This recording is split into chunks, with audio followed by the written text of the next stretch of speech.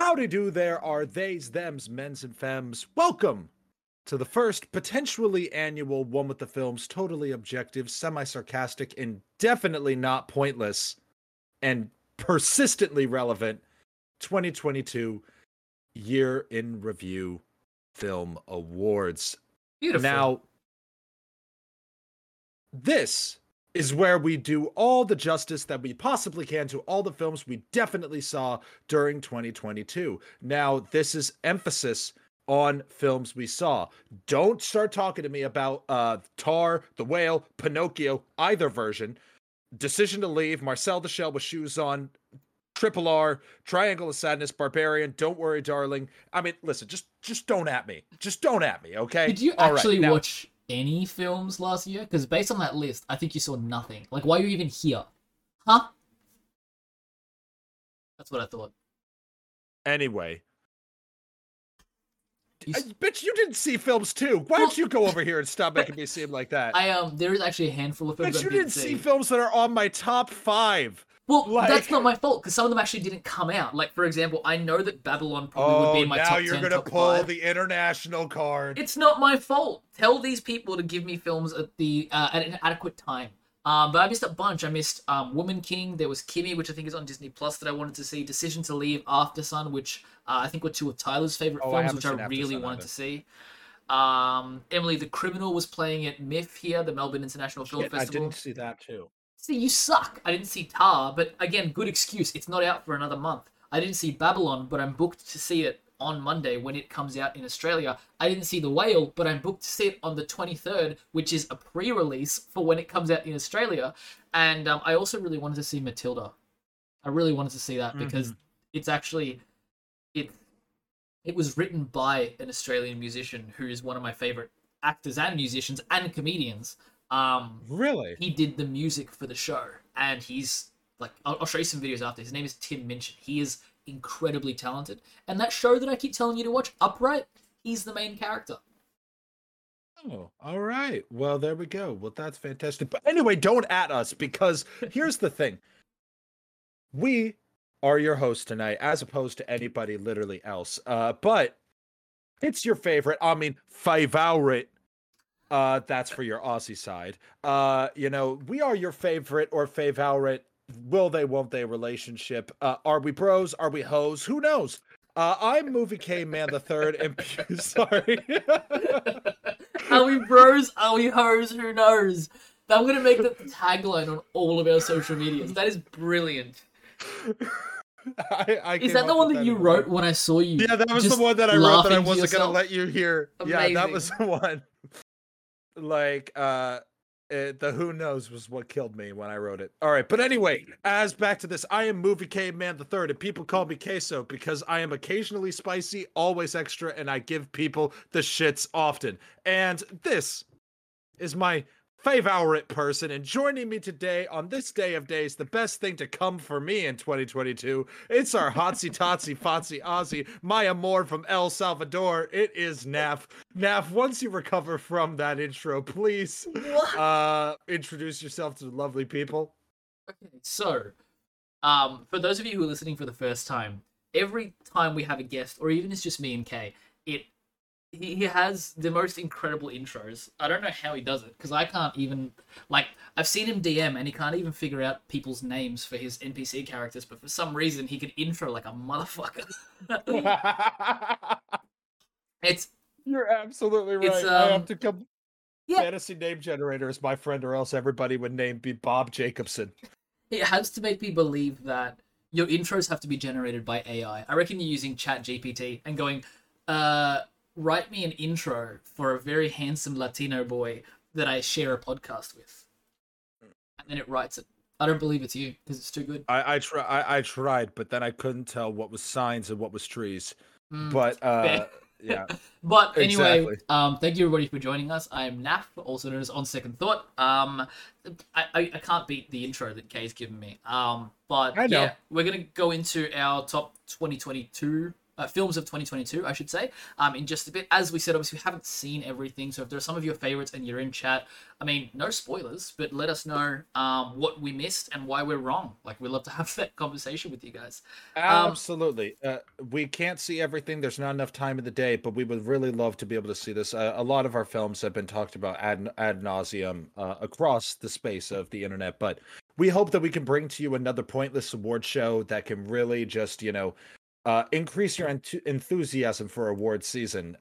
So for the two goats and a dog who accidentally hit your phone, we're really happy that you're here, because it really helps the analytics. And so nonetheless, Naf, what the hell are we doing here? Well, as I was saying, we want to figure out who finished first in 2022. Was it you? Was it me? Was it Everything Everywhere All at Once? Like, who knows? We're going to find out. Well, listen, it truly was Everything Everywhere All at Once, if you know what I mean. But so brilliant. And then it became all quiet on the Western Front. Oh my god. And then afterwards, I was left in a triangle of sadness. Contemplating my actions. That's what she said. Oh, it's horrible. Oh, yeah. Anyway. Which really made the woman king, right? Shut up. Okay, so... we're gonna go through. Is that wrong, or do we have to cut that in our podcast, or is that be fine? I'm sure we'll be fine for you to get cancelled. I was about to say, it's not like anyone's gonna report it, because that means someone has to listen. Amazing. But yeah, we've also got a lot to talk about. We're not worth canceling. We've got a bunch of really cool categories that we're going to talk about, and just kind of break them down, give our own individual opinions, and then really just have a bit of a conversation about it. And then hopefully you guys enjoy. We'd love to hear your thoughts as well. You can find us at One With The Films everywhere. Now, we're on Twitter, we're on Instagram, we're on TikTok. You can find us at One With The Films, which is great to know that nobody had that podcast name before us. It makes me happy. It really, coming up with that was really great. We also have some cool album art, and obviously Nav coming up with that name. Really great stuff, and then the album art is great, and we're very excited for all of that. But to go over the categories, because we didn't want to be just like every other award show, we wanted to do stuff that was completely objective. And so we have editing, production design, score, biggest disappointment, biggest surprise, as well as best writing, subcategory for best line, best cinematography, also best shot, whose career was made or changed dramatically by 2022, breakout star, and best non-2022 film you saw in 2022, as well as best supporting actress, and then best actor, actress, favorite scenes, best director, and then the grand prize we will give out after our top 10 off, where we get uncharacteristically and unnecessarily heated about either answer, even if we both enjoy the film that the person chose. Amazing. It's going to be insane. It's going to be livid. And as with all of this, we have decided to make this as unhinged as possible. So, I don't know where this is going to go, I'll be honest. But we're going to have a fun time. And for the 5 goats that listen, and Lou, we're really happy about this, and we hope that you enjoy our unhinged behavior. There will be spoilers with some of these films. We'll see how it goes, but since there aren't many people to listen anyway, we're just going to be talking as bluntly as possible about this. So we'll see where it goes. Awesome. So, if you guys are live on stream too, you can see that we've actually got the little album art right there in the middle now too. It's really cute. But it's also available on Spotify and all that kind of stuff for you to see too. I'm going to go ahead and hide that, and we're going to get kicked off with what category shall we start with? All right, so we are going to be starting off with editing, or also known as the award we expect you to skip but shouldn't. And mainly because we also put effort into every award, so you should just stay for everything. Everywhere all at once. Yeah. Why are you silent now? What have you done? Did you hit your deafen button? I know what happened. Did you unplug your microphone? I think so. Oh wow! Can you hear me now? I can hear you, but you've also ruined All the right. frame. I can see. I'm going to get the framing back. All right, we're back. Okay. We're back. So you better put in the podcast version just some like elevator music. We're experiencing some technical difficulties at this time. That's it. Just put like the Better Call Saul theme, and we'll just see how quickly we get copyright infringement. It doesn't count as copyright if I sing it. That's correct. That being said, editing, like we said, All right. So now, as we said, because we didn't want to have moments of Nav and I feeling like we were either put on the spot, the way that we're going to do this is I have a coin. Nav is going to call heads or tails, and whichever one he picks, it will be whichever one will end up being. I'll take the opposite, and then we'll see who has to give their list first. Okay. All right. So Nav, which one? Heads or tails? I like booty, so tails. Ooh, that's gonna be effective with our female part of our audience. So, and just like that, you have to go first. Okay. There is actually there's so many to actually pick from. I think that one kind of stands above the rest, just in kind of how kind of complex the edit would have been. And I think now that I've been editing more stuff, I can really appreciate that a lot more in ways that I didn't previously. But I'm going to give you a couple of honorable mentions. I think that Glass Onion had fantastic editing, and in the way that it used the editing to kind of enhance the story too, I think was very, very effective. Another one which I thought was fantastic was Triple R. In a 3-hour epic, naturally the edit was going to be a monster, but it is really, really good and really, really effective. For me, I don't think anything can quite move past the sheer behemoth that was Everything Everywhere All at Once, and to actually keep a cohesive narrative with all the shit that is going down in that film. I couldn't see any other film taking home that award. And if you disagree with me, you're incorrect. See, here's why you're wrong. I cannot believe that you did not put The Way of Water above Everything Everywhere All at Once. See, I would have if he'd edited it down to 3 seconds and I didn't have to watch any more of it. No, you got to wait for it, because what I was going to say was it's an amazing feat when an editor picks all the wrong scenes to keep in the movie, which means the fact that the movie came out. Nonetheless, I just assumed that Jim Cameron edited the film and then put himself in the credits under a pseudonym. Oh, that's probably true. That is probably true. No, that being said, notes. No notes. I don't want to shit on the editor for Way of Water. No, because the editor probably did a good job. He just was not given good material. He or she. We're not subjected to. It could be they, all of them. Let's go. It could be a dog for all I know. My pick for best editing, which if any person has seen the film, you'd understand why. It's Everything Everywhere All at Once. But as we kind of discussed, like, for me, conversations like this end up being difficult because I end up like, I can't think about this stuff on the spot. So I've got some notes, but I'm very much anticipating that while we have conversations about it, more stuff is going to come up. I'm pretty confident that Everything Everywhere All at Once had best editing, but I'm really, really curious to see your honorable mentions and who you picked. Yep. Well, first off, my list isn't that different than yours. I did not necessarily put Glass Onion. Why? Mainly because I forgot, but I do agree with you. Because I think because also with Glass Onion, a lot of that is written into the script. Yeah. So it's kind of hard for me to really fully credit that just editing. Editing did a great execution, but it was Rian Johnson probably putting it into the script. Very true. He's a very intentional filmmaker. Yeah, so it was already built in there, so it didn't necessarily have the editing was good, but it was already pre-done. Okay, so that was kind of where I found it a little bit hard. It's one of those films that I really would love to read the screenplay for, because I'd love to see how he actually, described those things. Like in the screenplay, you're just like, now you see the scene that I just showed you 20 minutes ago, but we're going to extend it just a little bit. Exactly. And now, another one, you haven't seen it, but Babylon is very well edited. Unlike Yeah. another film that was 3 hours this year, this one actually did not feel Are you like three talking about the hours, and a Batman? lot of it, yeah, clearly, that one hurt. Oh, that hurt.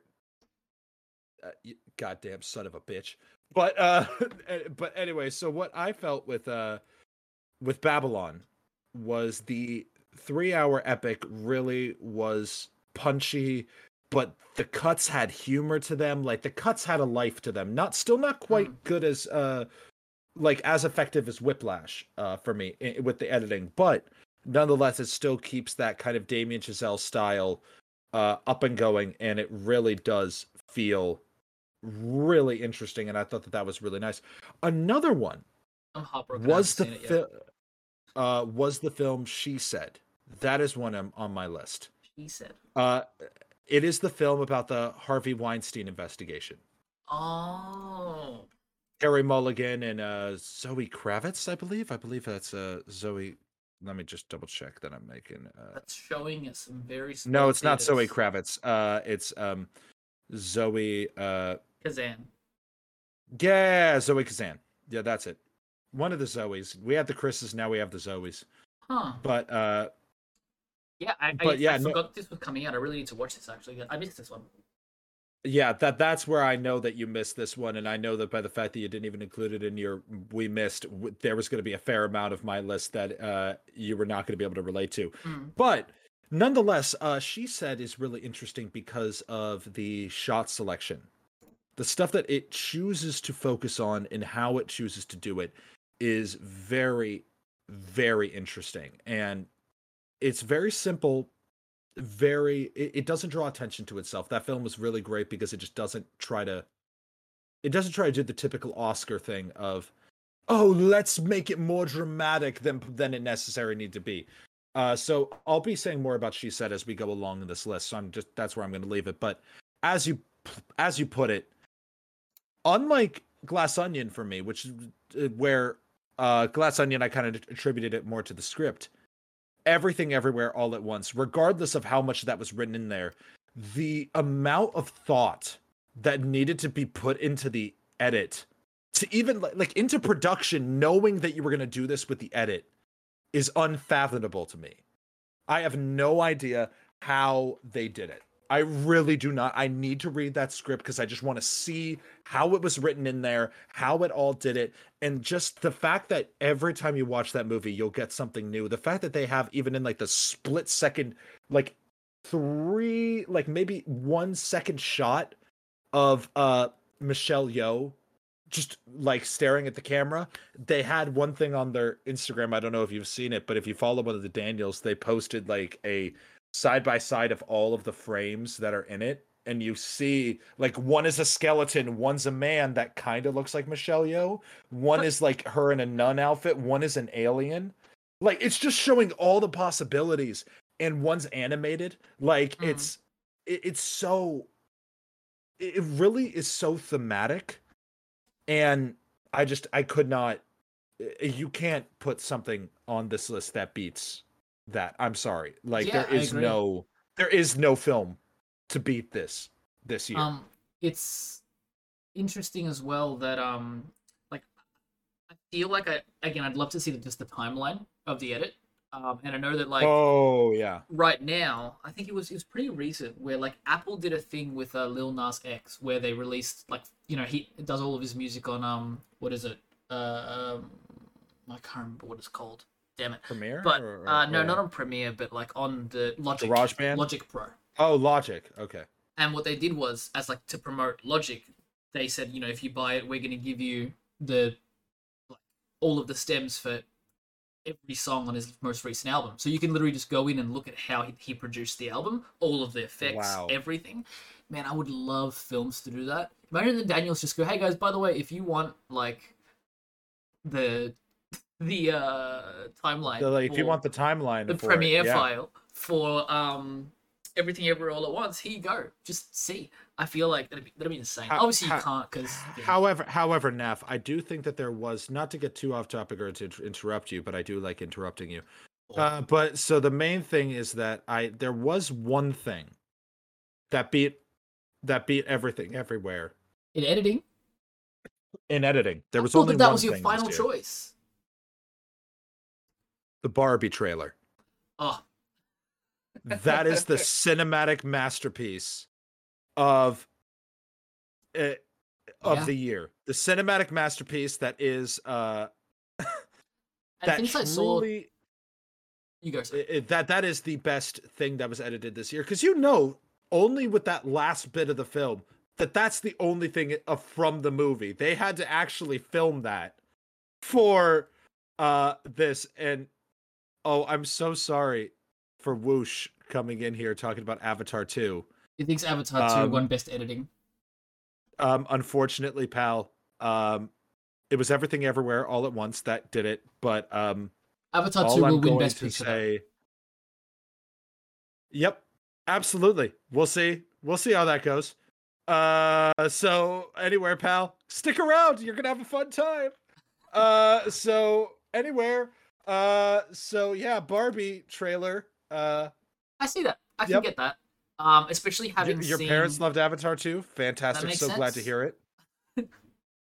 I think that having seen 2001: A Space Odyssey for the first time this year as well also helped enhance how good that trailer was. They commit so hard to that bit. They commit so hard. You're welcome. You're no longer welcome. Absolutely, you are no longer. I was at work the other day, and I was talking with somebody that I work with, and they were saying they were having a conversation with somebody else, another one of my colleagues, and they were talking about films. And then I came up in the conversation, and they were like, "Oh, like blah blah, this film, Nathan doesn't like it," and they were like, "Oh yeah, but Nathan's a film snob." And I was like, "Okay, now I'm known as a film snob at work." How good is that? Of you. I'm so proud of you. I think it was about Avatar. They were like, I liked it. Like, Nathan doesn't like it. It's like, so? Nathan's a snob. Like, I'm sorry. However, if you like Fast and the Furious, you're also dumb then, right? Like, sort of a thing. I need to see those. We need to get Marley on, and I need to binge again. All You of them. came up with a name that was too good for that. Like, we need to do 2 by 2 Curious as that was still the best joke you've ever made. Is 2 by 2 Curious. However, nonetheless, going on. Our next category is production design. Now, this award has been officially titled the Allie Decides and We're All Wrong If We Don't Pick It award, because my wife Allie actually is a professional production designer. She has done production design for various features. She finished an indie feature a couple of years ago. Should be coming out soon. But she is incredible, fantastic. She's awesome.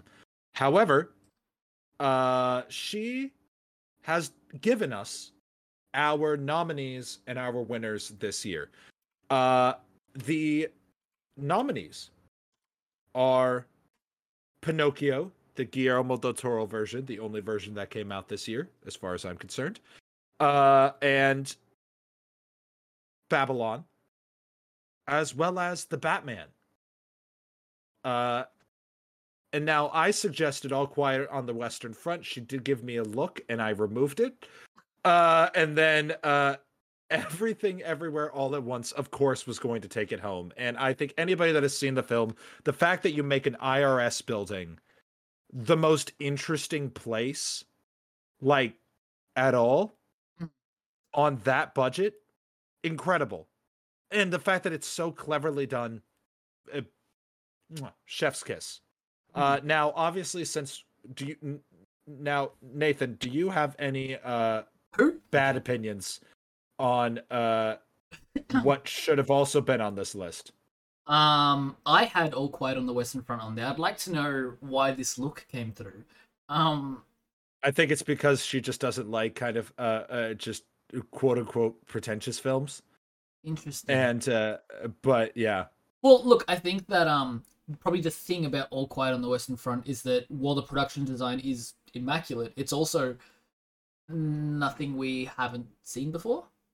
So yeah, that's probably where it's kind of like hurt a little bit in that category. But I had that.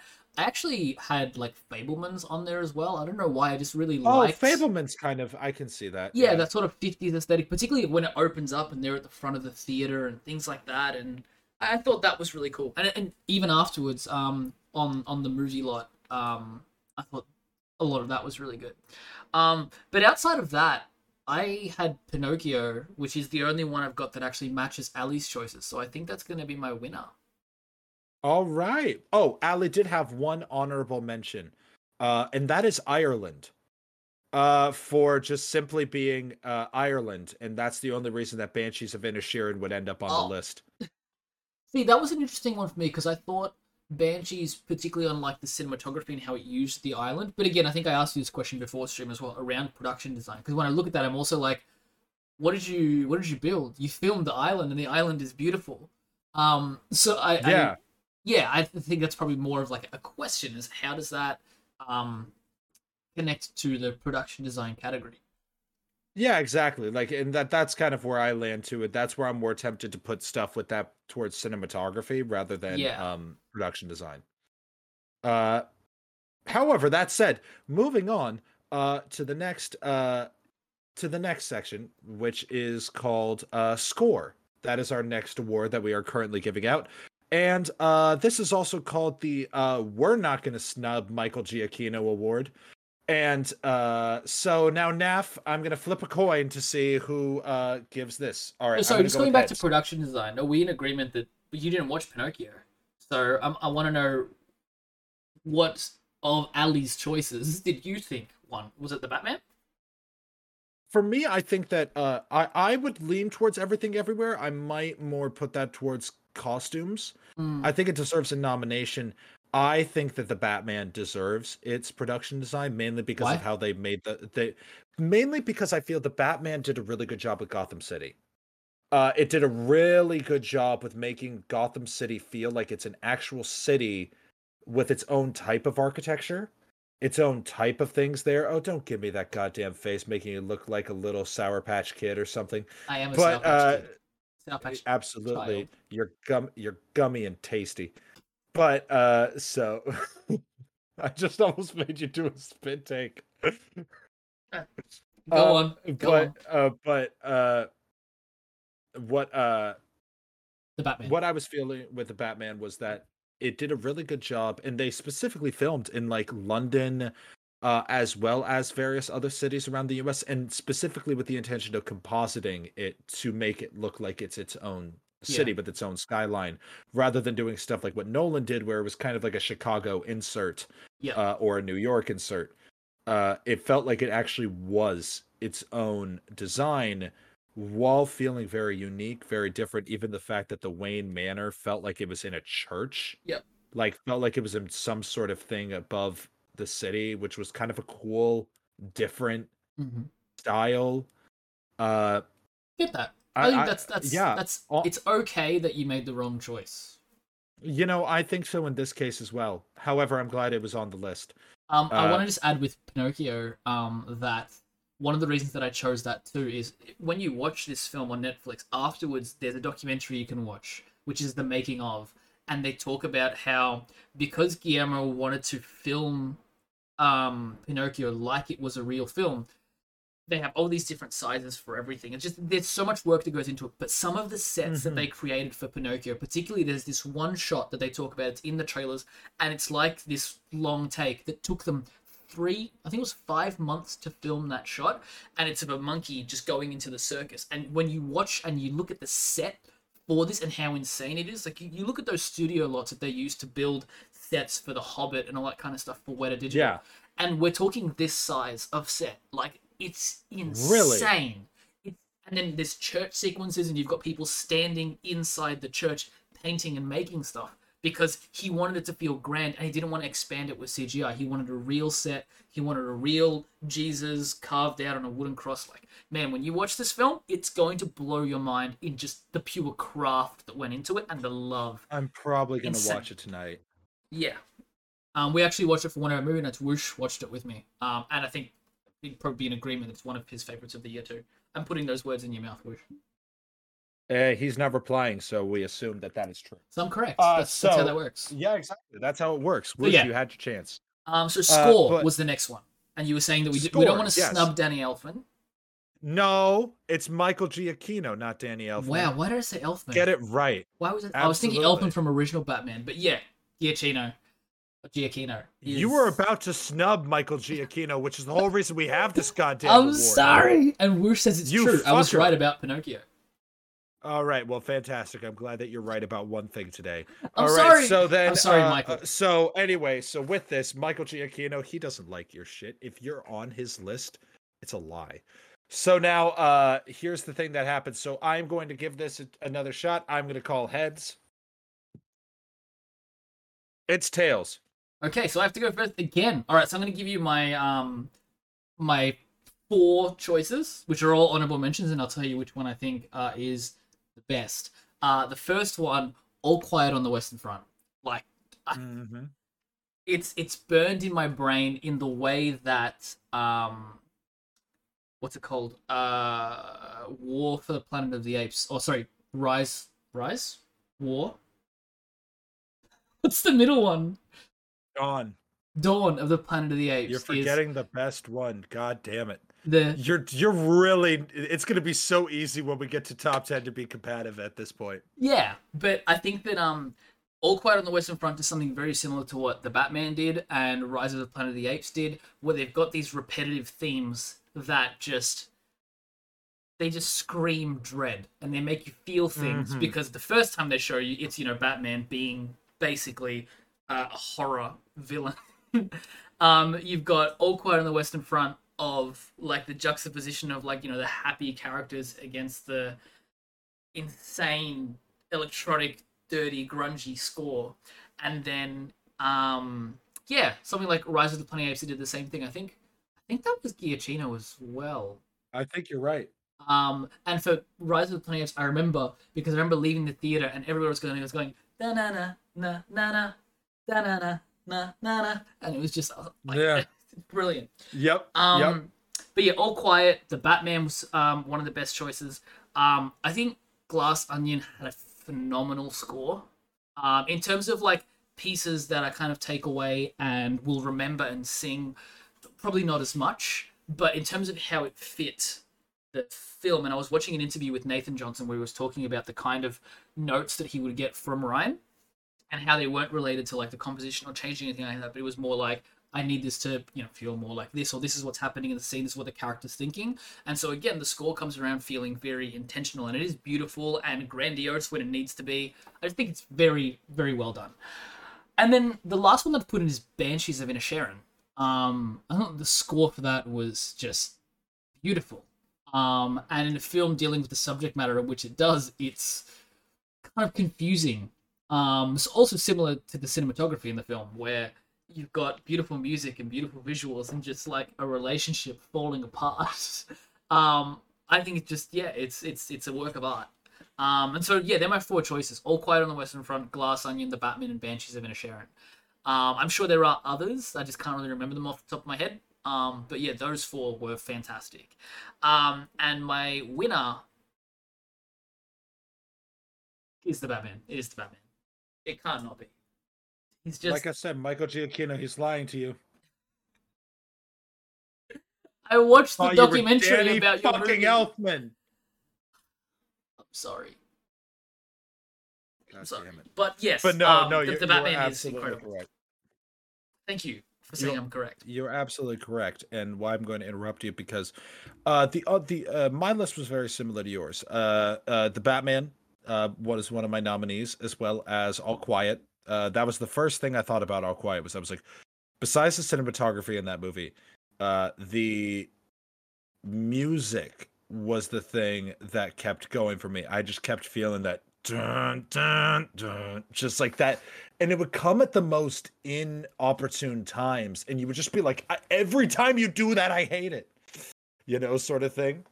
Absolutely. And Naf is getting his food delivered. Hi, Lou. Hello. She can't hear you. I know. Does it also there's something about All Quiet on the Western Front where it was confusing to me because what you just mentioned, those 3 notes, are also, I believe, the same opening notes of Ray's theme. Da na na na na na da na na na na na. I guess. I just only think about that one like little prelude to her theme of like the do do do do do. Yeah, like that really particular instrument that's in that movie. I love that. I love that theme. That's some of John Williams' best work. Yeah, Ray's initial theme is really, really good. But nonetheless, the other one was Babylon.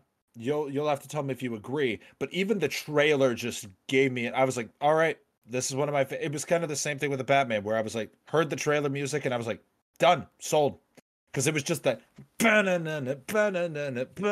It just was such a good like. It there's so much of that film that the music helps carry it. Where it's like, I don't know if that film had a lesser score, if it's kind of like one of those things where it's like when you see a movie that probably might be a little lackluster if it did not have as good a score as it does, but it has an awesome score, so it's like perfect. That is a little bit of First Man. Because First Man is my least favorite Damien Chazelle film. I still really like it, but the moments of like quiet space contemplation with Justin Hurwitz's score literally elevate that film. And I believe he did the score for Babylon as well. He's done all of Damien Chazelle's films. No, he's like him and Damien Chazelle are like Spielberg and John Williams. Like it's a 9 out of 10. You can trust it's Justin Hurwitz that's doing it. And I mean, they make a great pair together. Why would they stop? You know, they both won Oscars together, I believe. So it's like, it's a pretty incredible thing. And so, however, I also put Everything Everywhere on this list as well. I did not put Banshees because I thought Banshees was good, but I've been listening to a lot of Celtic music recently, and just because maybe it was my own personal taste, where I was just like, everybody was saying how good the music was, and it didn't wow me like others. So I think if I wasn't expecting it to be phenomenal, it'd be there. But Everything Everywhere had like a really cool thing with like the kind of techno theme mixed with like kind of Chinese influences, like, or kind of that vibe of the little wind, like kind of flutes and things of that nature that really did contribute to it. But that film is just such a complete package that it's very difficult to kind of extrapolate certain things from it, you know? Like it's hard to say, oh, this is the best part of Everything Everywhere, because that film is just such a complete package that it's like, yeah, it's one of the few films that like every single thing blends together, so it's hard for me to give credit to any of it specifically because it's all there. But nonetheless, there's a reason I named this award what it was, and that was the Batman. When I first heard that theme in that second trailer, where it was that like dum, dum, like just that, you know, pumping dum dum dum, like, and you think about like, obviously you can, there is the Tim Burton theme, I'm not the Danny Elfman theme that you can hum, but Hans Zimmer's was always a little bit more ethereal, so it was like the and it was like cool and it worked. And then I don't know what the fuck Ben Affleck's theme is. I really don't. But my feeling on it was this theme, this Batman theme is so good. But the thing about it is there are films that have really good themes, right? Like there are good superhero films that have a good main theme, but they have a lackluster the rest of it. The Riddler's theme is awesome. Like the kind of Ave Maria like echoing, and when you know what that ties into thematically in the film. But then Catwoman's theme is kind of this, you know, neo-noir kind of 40s, like kind of you know, femme fatale almost detective story kind of thing of, hey Johnny, who's that girl, you know, kind of thing. And it's like, but it does it so well with giving that interpretation to it. But then the fact that the Batman theme is a goddamn horror theme, like that is the theme you give to Michael Myers, that is the theme you give to the shark from Jaws. That's not a hero's theme. And that was what helped sell that film to the degree that it did, was because of the fact that that theme really showed you this just sort of haunting foreboding, as you were saying. It's gonna get you almost kind of theme. Like, regardless of what happens, like, this is going it because it also is like this kind of like Jaws, it's that unstoppable force. And that's what I thought that film, why I'm so surprised it's not shortlisted and will not get a nomination for the Oscars. I just think it's a complete missed opportunity. Not saying I haven't seen stuff like Woman King and things like that, but I will say that the theme was just so good that I just don't understand why it wasn't nominated, because it's brilliant. I think it's some of Michael Giacchino's best work ever. And so I thought that he was a shoo-in to win. Yes. But it is a tough year for music. Yeah, I get that. Oh, I'm sorry. I was just finishing my lunch at the same time. I know, that was why I was trying to... You said all of my thoughts. I was actually going to butt in a moment too and say that the music works because Batman is a force. And that's the vibe that the score gives. But you covered that. So, yeah, I think that absolutely the score goes to the Batman. Fantastic. I agree completely. And now for the next award, which is the biggest disappointment, or the Way of Disappointment award. And now, Nath, heads or tails? I also like... Actually, no, I'm not going to make that joke. Heads. So where you're going with that? You're up first, motherfucker. Yeah. How do I keep losing these? Or because winning, you changed. Well, there's two films that I was really disappointed by this year. One of them was Lightyear. There was a couple things that I liked about this film, and one is, I believe it was the first animated film to take full advantage of the IMAX format, which is also really interesting because this animated film took full advantage of the IMAX format, and the portions in the film that were, IMAX enhanced, I thought were really, really good in terms of the visual aspect. But that kind of all the film has going for it. The visuals, which is very interesting because it leaves it in a place very similar to another film that did almost the exact same thing and delivered on nothing except its visuals, but somehow did a worse job than Lightyear. And that's Avatar: The Way of Water. I think that on many counts, it's a perfectly adequate, competent film. And from most people that I've spoken to, they left enjoying it.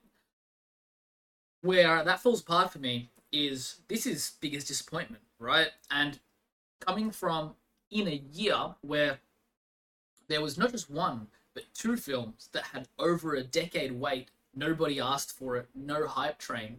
The one that actually was pretty astounding wasn't this, with the insane budget that it had and 13 years of development and all that kind of stuff. You look at a film that comes out after that and you go, did you do a good job at explaining the why and why you exist and making it that we're sitting there not going, oh, this is just for money. This story, James Cameron talks about how it's really important to him, and I'm not feeling that on screen. Also, I watched a lot of IMAX films this year, to the point where I actually paid for an IMAX subscription for the year, and I went so many things. And to put it simply, E.T. and Jaws, films from coming up on 50 years ago, almost now, 40 years ago, gave me a better IMAX experience than Avatar: The Way of Water. That is particularly a film that was marketed as, you need to see this in IMAX. I went opening night, I went 3D, I went high frame rate. I was like, this is going to be the film.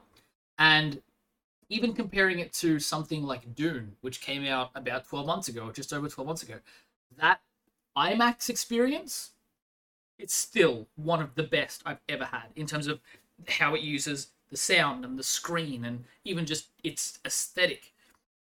It's perfect. And you're absolutely right. To go and sit down and watch The Way of Water and even experience things like, if you gave me the choice between high frame rate or IMAX aspect ratio, I'm going to pick the aspect ratio every time. Like, cool, man. The high frame rate is fine. But then the other thing is, the whole film isn't high frame rate. It's only certain sequences. So then that becomes jarring because you watch the film and you're like, it looks normal. It looks real. And then you're like, oh, no, it looks normal again. It's really confusing. Yeah. And seeing the screen kind of cropped down and not utilize the whole aspect ratio, I feel like I wasted my ticket. Like, why did I go to IMAX for this? Yeah. Are those your two of the biggest disappointments of the year? Yeah. Because I think that, there isn't much else that I saw that I really didn't like. I think we talked about it before. I watched about 40 new releases this year, and 30 of them easily I loved. And then there's a handful that I liked, and probably only like maybe 5 or 6 that I really didn't like. Oh yeah, like going off of that, like for me, the main thing about this year was there were a fair amount of films that were kind of average to me, where it was again fine, but not incredible. Where it was like, okay, but and I would just say, like, I walked away from them, a fair amount of them pleasantly, like, yeah, that was good. That was about as good as I expected it to be. Or that wasn't as good as I wanted it to be, but I'm not disappointed because my expectations weren't high. Lightyear was one of mine that I put on here as well. Now there is one film on this list that I'm not sure if it technically counts. I'm gonna say it anyway because it's kind of a little bit controversial. But the ones that I put in here that definitely count, Lightyear was one of those for me. Now, Lightyear, as opposed to NAF with this, I was a huge fan of the animated TV show that was on this thing. I love Buzz Lightyear. I freaking love that stuff. I love the lore of love that series. The Space Rangers. Oh, you do? I forgot if we talked about that you actually watched it or not. I grew up on that shit. The original Toy Story 3, which was when they come in, they put in the VHS, and it's the Buzz Lightyear movie. Yeah, and spun off the show. I found it on. Bro, it's not on Disney Plus. Can you believe it's not on Disney Plus? Really? Actually, I think I looked it up afterwards. After I watched the film, I was like, I need to watch. I need a palate cleanser. It's on YouTube. It's on YouTube though. Good to know. And but regardless, that was one of the best things, and I guess I just didn't like that they took the Lightyear story and kind of made it Interstellar. Now I get that this is a very particular thing. This is like me caring about lore on the back of a cereal box, and you unnecessarily hating Interstellar. Like, but listen, listen. I like Interstellar until it defied its own rules. But I'm just saying that I'm right and you're wrong. But that's okay. You can't its own be rules. What you mean is it elevated the game. It changed the rules. It went and it blew your mind. And it just melted your mind too much to the point where now you have bad takes. That's okay. It's okay. Naf, it's okay that you can just be pretty. Yeah. But it's and look, in your case, you don't have prettiness or smarts. You lost on both counts. It's just heartbreaking for you. But I have great intros, motherfucker. Okay, yeah, you're one of 3. One of 3. It's fine. Hey, listen. Anyway, 1 out of 3. All I'm saying. Yikes is what was comment. However, Lightyear, the bottom line was Lightyear for me. I was okay with it again because I also knew, okay, I'll always have that, but I'm just curious to see if they do make this relevant for new audiences because I do like the lore. I think there is a lot to do with that story, and it was just kind of weird. It felt like that they were simultaneously trying to be a real movie within, the Toy Story universe.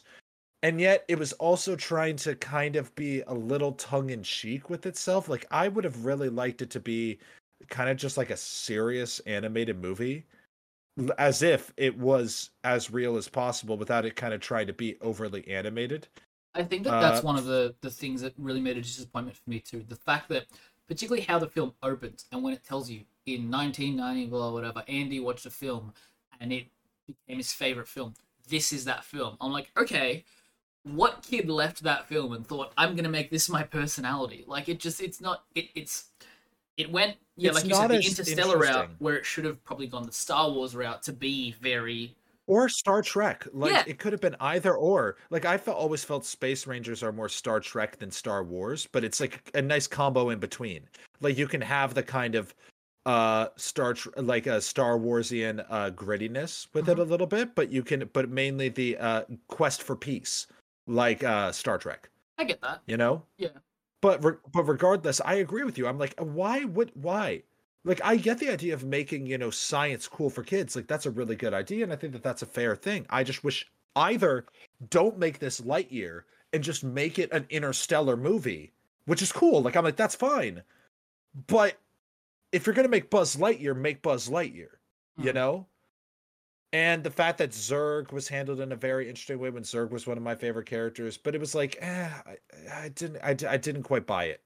I think the other part with Zurg was, again, how it was like tongue-in-cheek. It was almost like we had expectations of what Zurg was going to be because of Toy Story and the animated series and all this kind of stuff. Yeah. And then the movie kind of goes and it changes it. And I remember leaving it, I also was like, I didn't hate that because I thought in the world that you've created, it does make a little bit of sense that, Buzz stayed around for ages and now he's gone back. Like, it works, but I don't like it.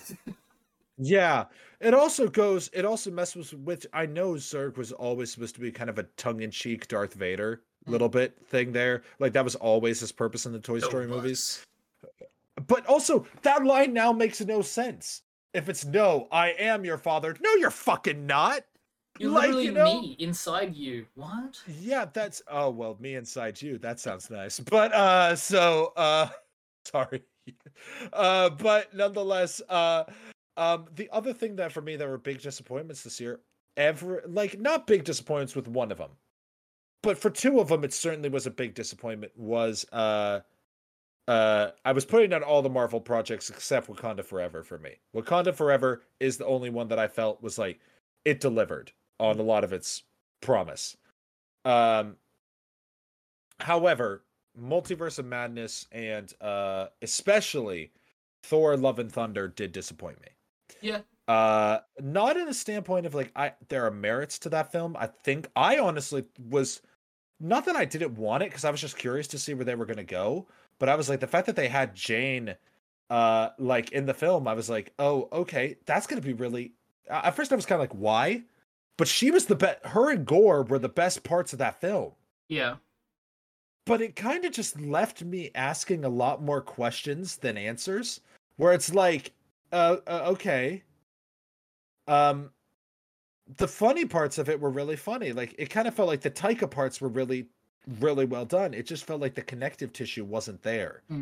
Like, I thought stuff like what felt kind of like an SNL skit was it was the SNL skit aspect of Jane and Thor breaking up.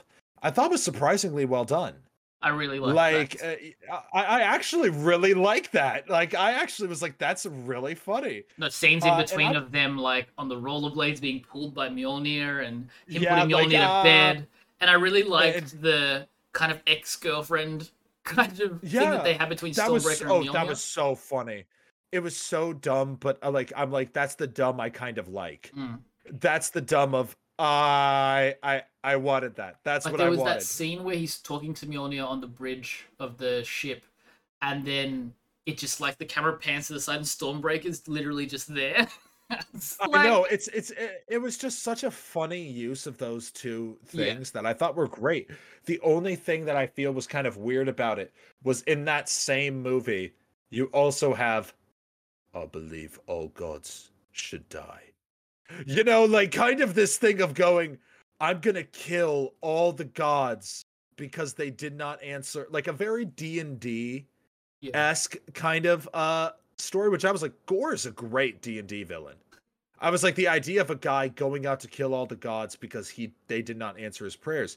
It also then, to me, begs the question, where the fuck were the other gods involved in the other movies? And are we establishing deities exist in the Marvel Universe? Is that going to play into Secret Wars? Because I really think it should.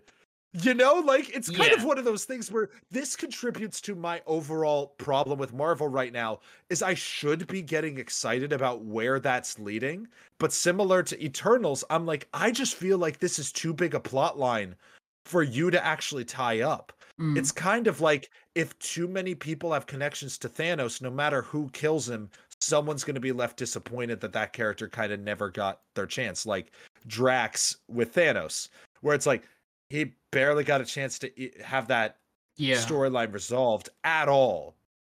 And I'm like, but I'm like, that's not my problem. That's you guys. You guys created this problem for yourself. So I'm not going to apologize for being mad about it. You created the problem.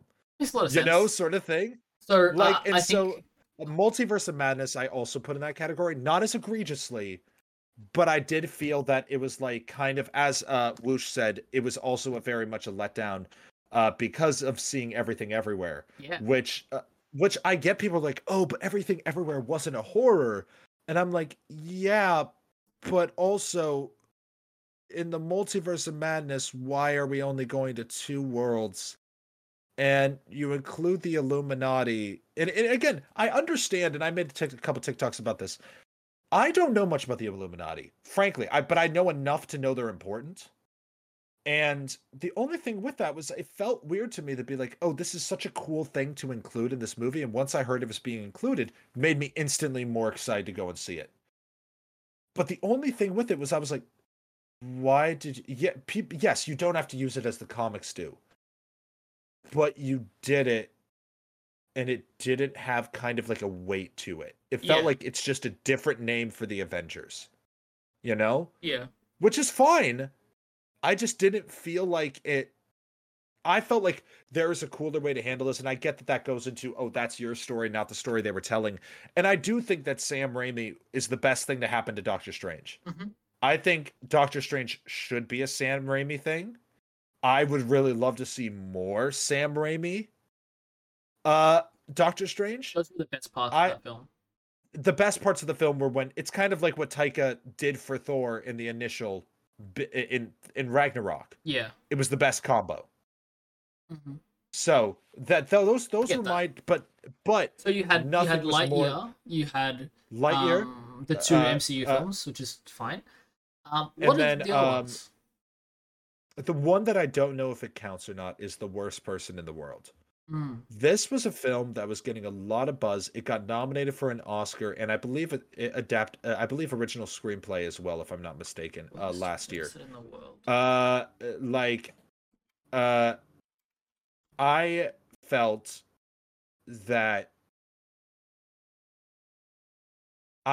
that Worst Person in the World. I can understand why certain people like it. It didn't work for me. It was a kind of a foreign film that I was really excited to go and see it, and I had high expectations for it, and everybody was talking about it, and I just didn't. I felt like I had seen that before. I felt like I mean, it was interesting. It talked about female like perspective in some relationships in a very different way, and there were certain scenes that were particularly interesting. Yeah, I just felt the whole film felt uneven. And it was getting a lot of indie buzz, and I was just like, I just don't get it. I just don't. Okay. However, the main one for me was Way of Water. Yeah. When you came out of that, you saw it before I did, and you said, Way of Water's bad. It's really bad. I was like, you and I talk about, we unapologetically, yes, there are parts of Avatar 1 and certain aspects, disclaimer, think that using like appropriating culture, obviously, you know, it's bad, but I thought that the first film handled itself a lot better than I remembered it to. Like, and the theme of that film was abandoning a culture that was kind of that was toxic. Yeah, problematic. Yeah. And understanding and empathy was the arc of how to learn and be a part of a new culture. That gets completely abandoned in Way of Water. Completely and utterly abandoned. And then I hear everybody always talk about, the main thing I hear about Way of Water is saying it improved on every aspect of the first film. And I go, what film did you guys watch in the first one? Because Neytiri is less. There's less Neytiri. They bring back the villain and make him worse. Why so blue is a line in this movie, and it says, the writing's just much better in this film. And, just going, what the actual goddamn hell? What the actual Sam Worthington motherfucking business is this? What is this sort of thing? It's like, God damn it. I am so mad at that film for so many reasons, because I have not been that frustrated by a film since Rise of Skywalker. I have told you that multiple times. And I'm like, but unlike Rise of Skywalker, I won't be seeing Avatar 3, Avatar 2 again. Did you see they spoke about what the story for 3 is going to be? Well, you mean, Avatar 3, the Seed Bearer? Yeah, but did you see they're going to a new culture? Oh, is it fire? Yeah, they're called the Ash People. God damn it! I'm so I don't know if it's serious or not, but I saw that pop up. I think it was on IGN, and I was like, oh, okay. He is copying Avatar, the Last Airbender. But we need to get off of Way of Water, otherwise we're going to talk about it for 4 hours, as we have done. I think we literally have logged 8 hours of shitting on this film on the phone. And we need to be moving through some of these a little bit faster too, otherwise we're not going to get through everything.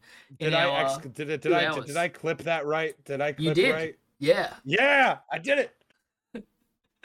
But yeah, Way of Water, easily I think the biggest disappointment of the year. And I understand people enjoying it and going for the visual feast, but I also think that the problematic elements are also dialed up even more in this film, which is so weird, because it feels like in the last 13 years, down on it. How do you not go, people talked about some problems with our film, let's correct?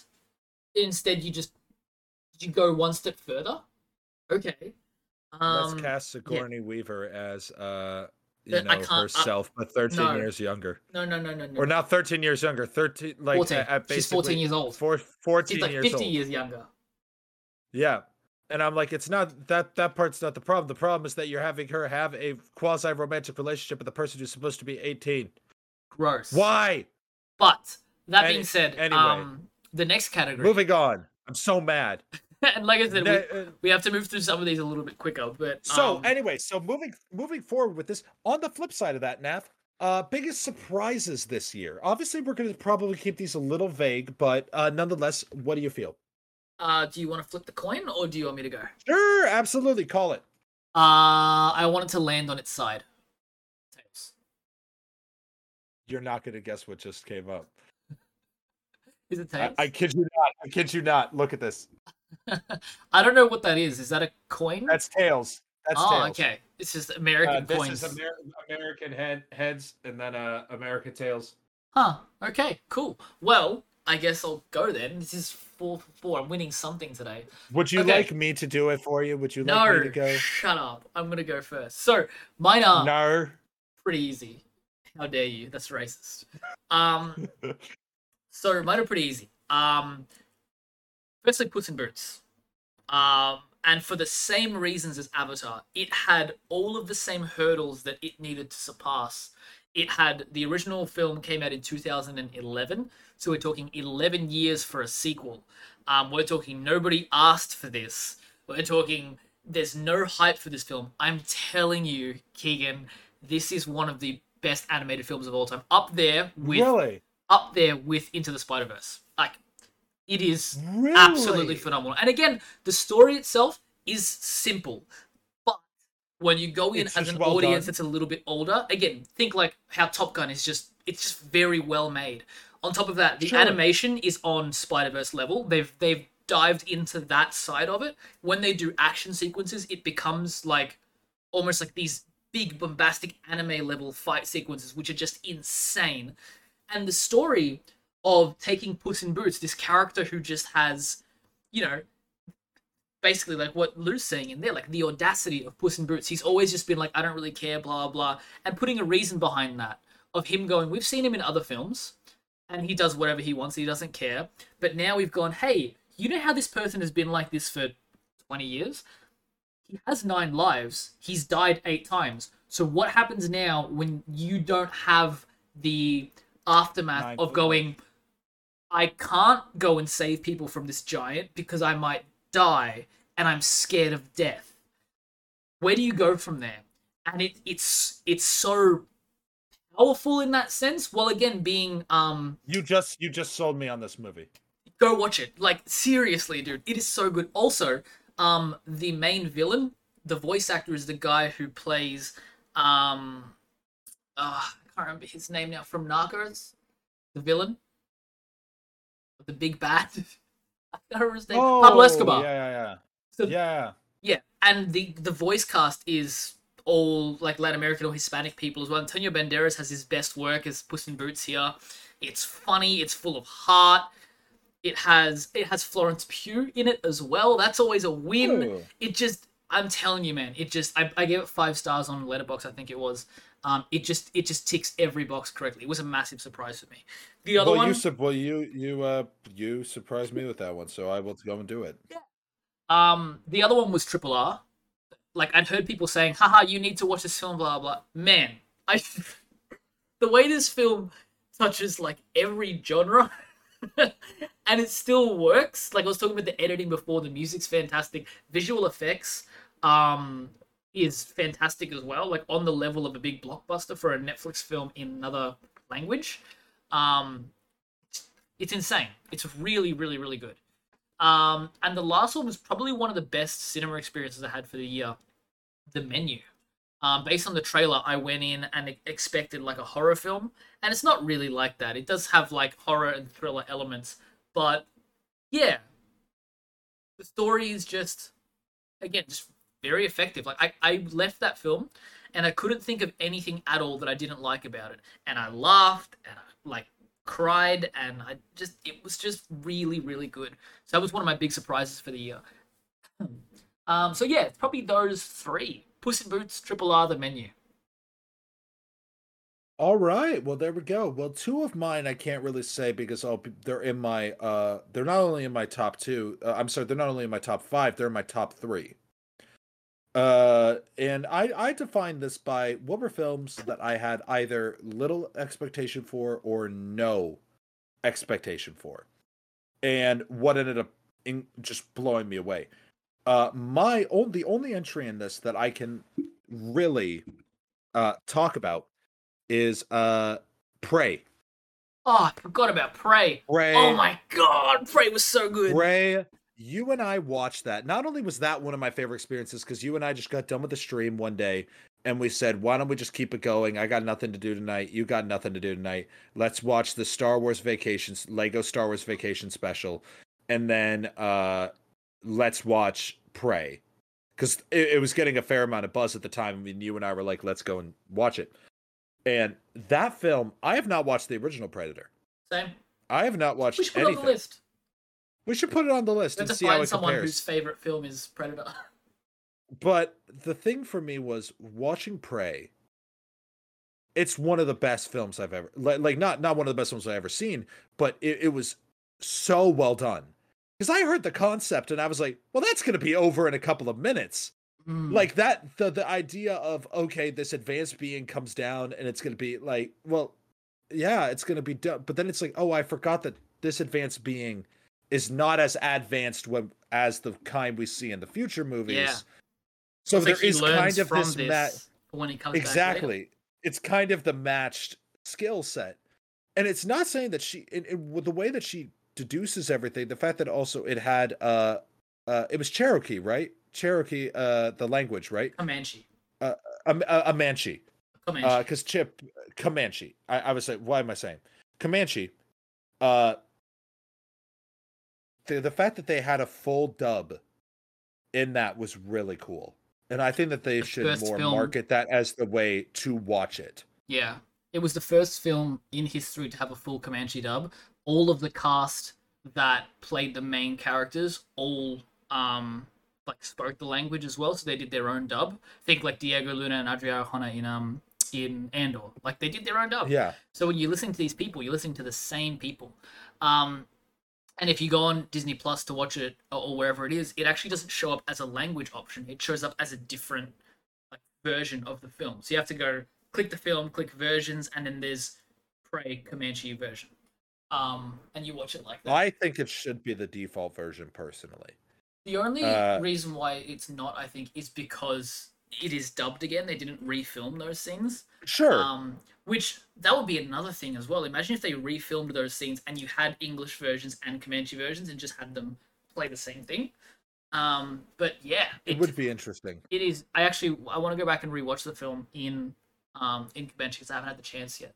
But yeah, it's cool. Also, I really like the way that they use, with my pet peeves, like I think the way they handled language in that film is perfect too. Even in general, it's like when you watch it in the English version, they're speaking English, but they're not.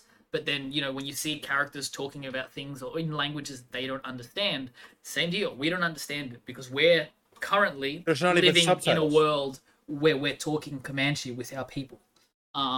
There's no, because if I'm not mistaken, it doesn't even use subtitles for French, the French stuff. It wasn't until you had somebody who was actually speaking and he speaks English, but then he kind of goes back to speaking French and then back over. Exactly, and I think he speaks his English broken as well because he doesn't speak Comanche well. Exactly. Everything. It's a brilliant rules move. And you stick to your rules. That's a great choice. The action was incredible, visceral, violent, brutal. Like, it was exactly what you want from a film like that, and it blew me away. I didn't understand why people didn't like it. Well, I understood it, but it was just for a very sad reason. But the whole thing was that. But with that, nonetheless, I also have 2 more entries, and I'll get to them later. But with that said, what's the best scene from a movie not in your top 5? I'm going to call tails on this. It's his. Okay. I kid you not, Neff. I can't make this shit up. I'm going to have a little bit of... like a lottery ticket or something. We got some for Christmas and we didn't win anything. But, So I'm going to have a little bit of recency bias here, right? And it's very hard for me to pick just singular scenes because as I was talking about before the stream, as soon as I start thinking about some scenes, I think about whole films. And I have one whole film, which I loved every second of it. But yeah, like things like, for example, the finale of The Menu it ends very, very solid, very, very beautiful. There are so many scenes in things like Glass Onion and stuff that I really like too. But I put down a couple that I think just kind of stand out a little bit more as like things that I just remembered. One of them is from Fabelmans, and it was this sequence of when Sam is directing his lead actor on the war film that they're doing, and he's explaining, and the guy's like, "Oh, so you just want me to act?" He's like, "No, I don't want you to act. I want you to feel. I want you look at this, and he's explaining it to the guy, and as he's explaining to the guy, he's crying, and they're both just sitting there crying with each other, and he's like, "All right, I got it," and then he films him. And it's beautiful. It's perfect. And the guy just keeps walking afterwards because he's just so in the moment. Man, those were the moments where I was watching that and I was crying in that film. I was just like, he's got it. He's literally going to be one of the greatest filmmakers of all time. Like he's 15 years old right now and he's already got it. Yes, this is going to be so good. So that was one of my favorite scenes I saw all year. All year. Another one was in the film X. This is just one that I every time I'm talking to people about this film, I need to just like gush about this scene because it's just like a masterclass in building tension where the edit helps a lot, but just the scene in question is this character goes into a lake and she just sits in the lake swimming and everything's just very calm. It's a top down, either drone or crane shot. And it's just her sitting, doing nothing. And then it cuts to the camera looking at an alligator.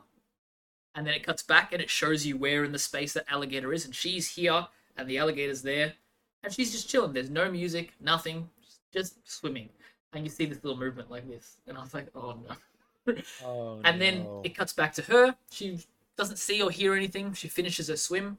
And then she goes, I'm going to go back to the front. So now she's here and the alligator's there. And it's that top down scene again. And she's swimming and the alligator's swimming like this. And it just doesn't cut.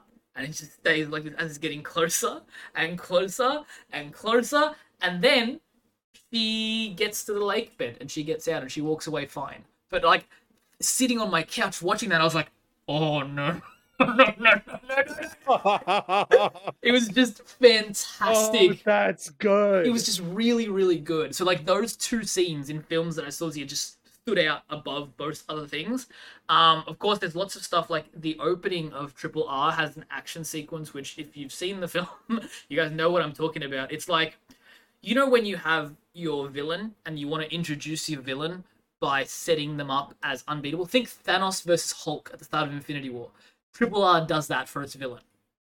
But the way it does it is he doesn't take out the Hulk. It's they're in I think on the border of India and Pakistan. I can't remember exactly where they are, but there's this building where the police are, and all of the civilians are trying to get into the building. And then one guy throws like a tomato or something, and it hits one of the officers, and the officer goes, "Bring me that man." And our main antagonist looks back. He sees all the civilians. He sees the guy running away, and he sees the civilians pull the fence down a little bit. And so he just runs, and he runs off the fence and into the civilians, and he just starts beating everybody up, trying to get to the guy. And he fucking gets him, and he brings him all the way back through the civilians again, dumps him at the leader's feet, and he's like, "There it is, I got your guy." And everybody else is just like, what? It's so good. It's so good. Wish you could see my face right now. I can. We're on a video chat. I'm talking to our 3 goats, Naff. Like, but that's what I'm saying. Is that brilliant? Like, I gotta watch this. But my whole, but now my. I was gonna add just one more thing before you move on. I may have stuffed up because Triple R is higher on my list, so it should have been. Oh no, I realized too, because there's a fair amount of the scenes that I included on top 10 scenes of the year from everything included. Technically, a lot of it comes from my number 6 film or like my number 7. This is our fucking list. We can break our own goddamn rules. Like, but so my whole thing was this. My scene. I can only think of one, really. Outside of your top 10? Or your top 5, sorry? Outside of my top. I kind of included it to top 10. There are a fair amount of scenes that were good scenes this year, and I'm probably sure once I think of them, I'm going to be like, oh, damn it, that was a good one. The realization scene in Glass Onion was pretty good. Like, Glass Onion is in my top 10, but like, I don't think that's a surprise. But Glass Onion has a couple of great scenes in there. But the one that I had, and this is the one that layers. The layers.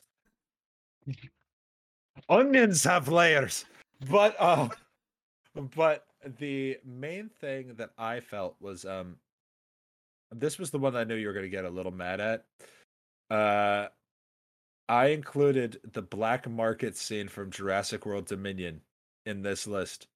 Jurassic World Dominion. I can't be mad at it. It's fine. Oh, I thought you were a person that would have hated it. You know what, Nav? You should see the film. I think you would love it. I need to watch the second one first. No, okay.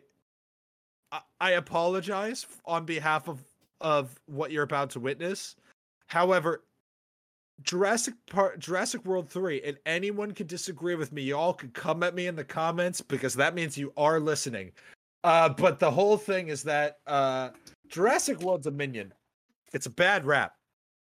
And people say, oh, it's dumb. It's like, it has all this stuff. It's really just a bad film. And I kind of go, excuse you, have you seen 2? And I'm like, what did you expect? Yeah. Did you expect Citizen Kane? Did you expect to be wowed? It's stuck to its guns, right? Like, but the thing was, Colin Trevorrow, there is a thing, and I will spoil this for you because if anything gives you a point to watch it, just get. Yeah, but I'm going to say for our audience again, is I'm gonna say one thing that Colin Trevorrow does is he takes a dumbass dinosaur from the second movie that was basically a gun attached to a gun. And I don't understand why somebody did just pull the trigger on a gun first. However, Colin Trevorrow doesn't say, oh, that's stupid. We're not going to include that in the next one. He says, motherfucker, how about 5? And I go, I respect the hell out of that. And it became my favorite sequence just because of the audacity. And it was awesome. It's an awesome sequence. The rest of the movie does not hold up to that sequence. That sequence is fucking great. And I will refuse to take questions on that. Very fair. It's an underground fighting ring with dinosaurs. What else can you want? Like, anyway, so now we go on to best writing. Now, this also is the category that Naf forgot in the list that he sent me for our one next week. So this is the best category Naf forgot category. Yeah. And so Naf, because of that, I'm going to flip the coin. You're going to stay with tails, and we're going to see how this goes. This is the one you finally don't have to do. All right. Now, for best writing, I did not discriminate between best adapted and best original. I just kind of included it all. Figured that we would do it that way. Yeah. Now, from a writing standpoint, I think that one of the ones in here that is clearly just incredible is Everything Everywhere. Clearly, the story's just original. It's insane. It's zany. Completely unpredictable. Heartfelt, yeah. Heartfelt there. The other one I included on this list was The Batman, because I argued that film really well written. Very well written. Like the actual compelling story, like the screenplay itself is actually really good. And that is coming from a lot of comic book movies. That also reminds me of a scene that I really think the We Know What You Whisper scene from Wakanda Forever. One of my favorite scenes this year was when the UN one, when Queen Ramonda is in the UN. One of my favorite scenes. Also, Okoye's demotion. Two great scenes. Forgot about that until this moment. I've given everything. Oh man. Have I not given? That's what I love that too, where Okoye is going, I've given everything, and she's like, you can see your husband again. That man is in jail. I can't see my son. I can't see my husband. I have nothing. Dude. Yeah. I think that she's on the short list for best supporting actress as well. And deserves Angela Bassett. Angela Bassett is on the short list, and I wouldn't be surprised if she gets it. She might win. I have a different person in that race that I kind of want to win. I wouldn't be upset if Angela Bassett won, though. Because also just as an actress, she deserves it by now. But for the Batman, writing what? But Batman to me, I thought was one of the best written things. Another one was Banshees of Inisherin. I thought Banshees of Inisherin probably is the best original screenplay this year. I think that, and I love Everything Everywhere. But again, it goes into that category of everything about the film was so good that it's hard for me to put the writing above everything else in that film. I think all at once, it was great. It's everything all at once, man.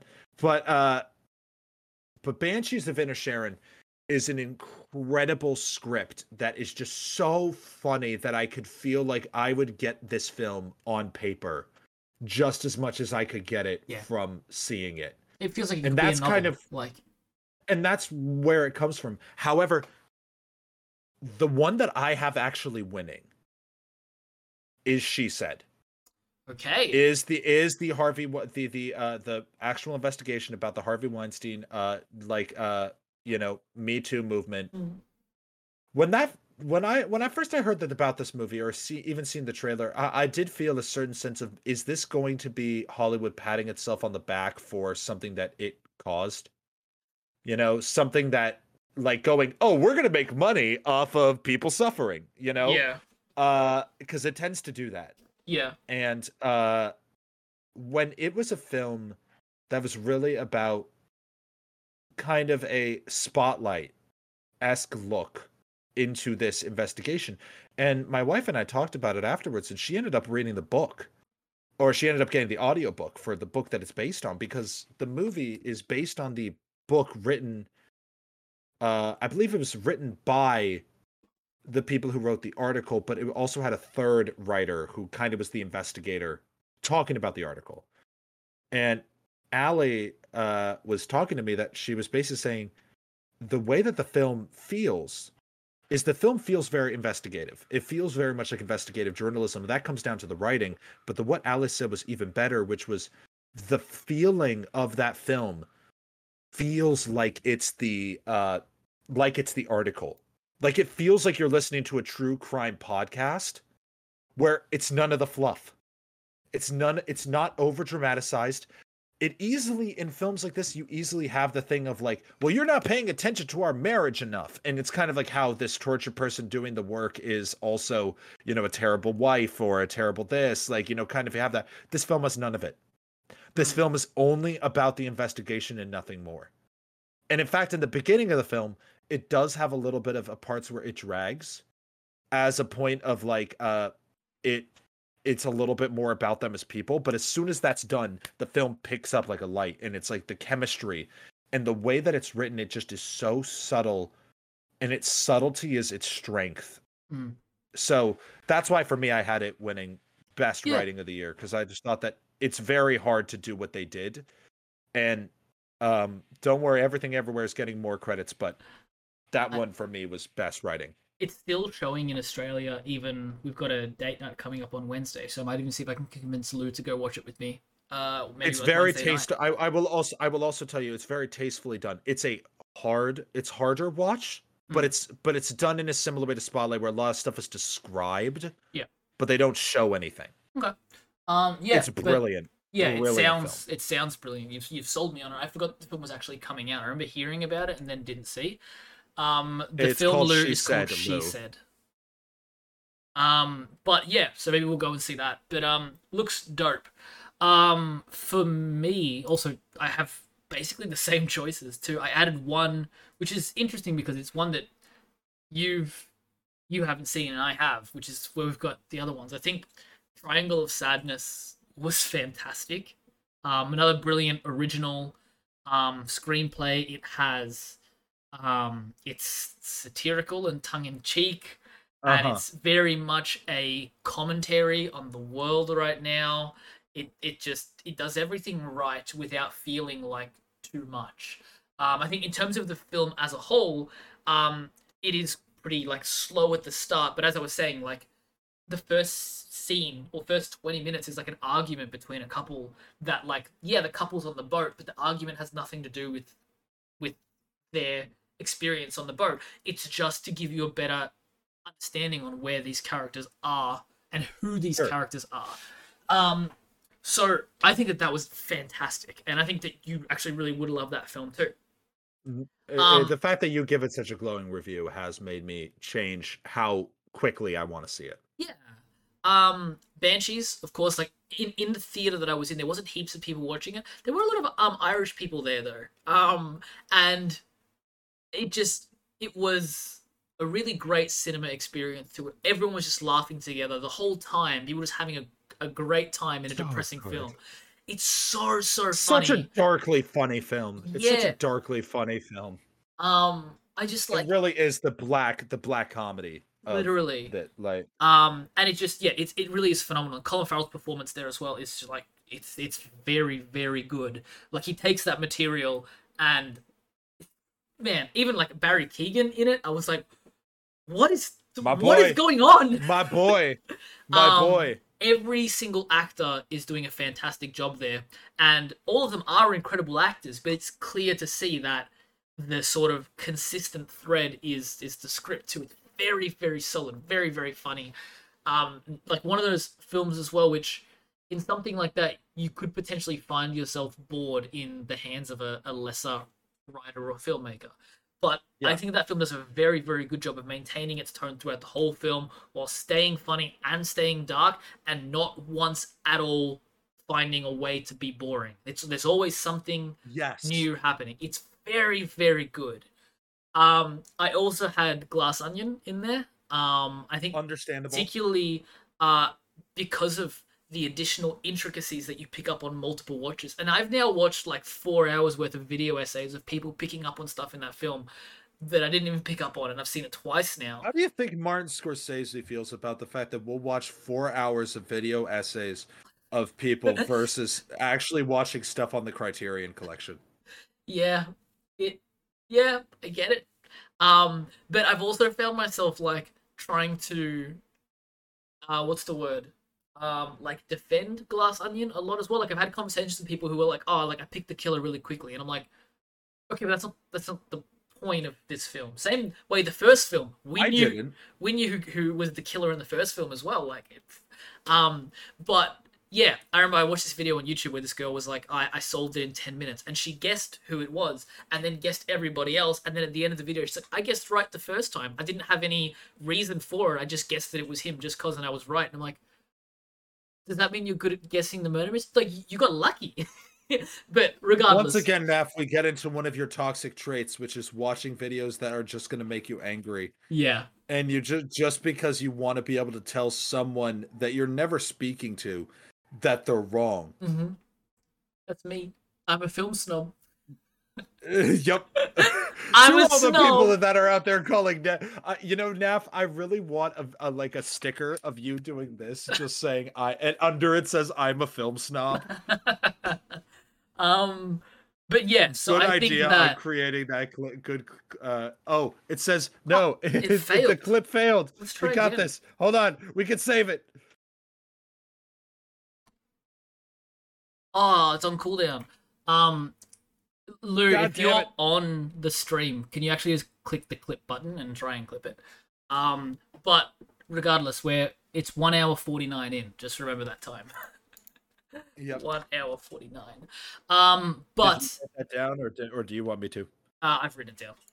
But I think it really, really is. It's a brilliant film. Yeah, and it's very deceptive in its simplicity. That I feel like that's why it deserves multiple watches. And that was one of my favorites of the year as well. I've seen it twice now. We went and saw it in theaters, and it's a very limited theater run, which is a fucking travesty. Netflix, if you're listening to this, those films need a longer theatrical run. You look at it, and then people are also talking about how its box office numbers were tiny, and Netflix bought it for 400 million. And it's like, it had no box office numbers. It was there for 3 days. Like, put it in for a proper theatrical. It will do well. It will get word of mouth. Great. It's like top watched in Netflix right now. Understandably, and going with that, to your point, let's go into. Well, did you have anything else? Did you have your winner? So yeah, but Glass Onion, Triangle of Sadness, Banshees, and the Batman. For me, I had the Banshees as best writing. Understandable. I would say that's my second. I would say that's my number 2. Yeah, in terms of best like line, which you had as your sort of subcategory, I don't really have anything specific. There are lots of quotes. I can give you mine if you would. Yeah, if you please. Would like, because I can do this. So now, in all seriousness, these are my favorite quotes of the year. Hey, Mr. Wayne, it's just having that guy in the funeral scene of the Batman going, hey, it's Mr. Wayne. Just doing the dumb little smile and the little wave. I'm like, yeah, my man. Get your bag, boy. I'm clipping it because I'm proud of myself. I clipped it into my notes. I wasn't even on the actual. But I have that, and then I also got. Now you probably all have one question. Why so blue? Or composer of songs we sang together from Avatar.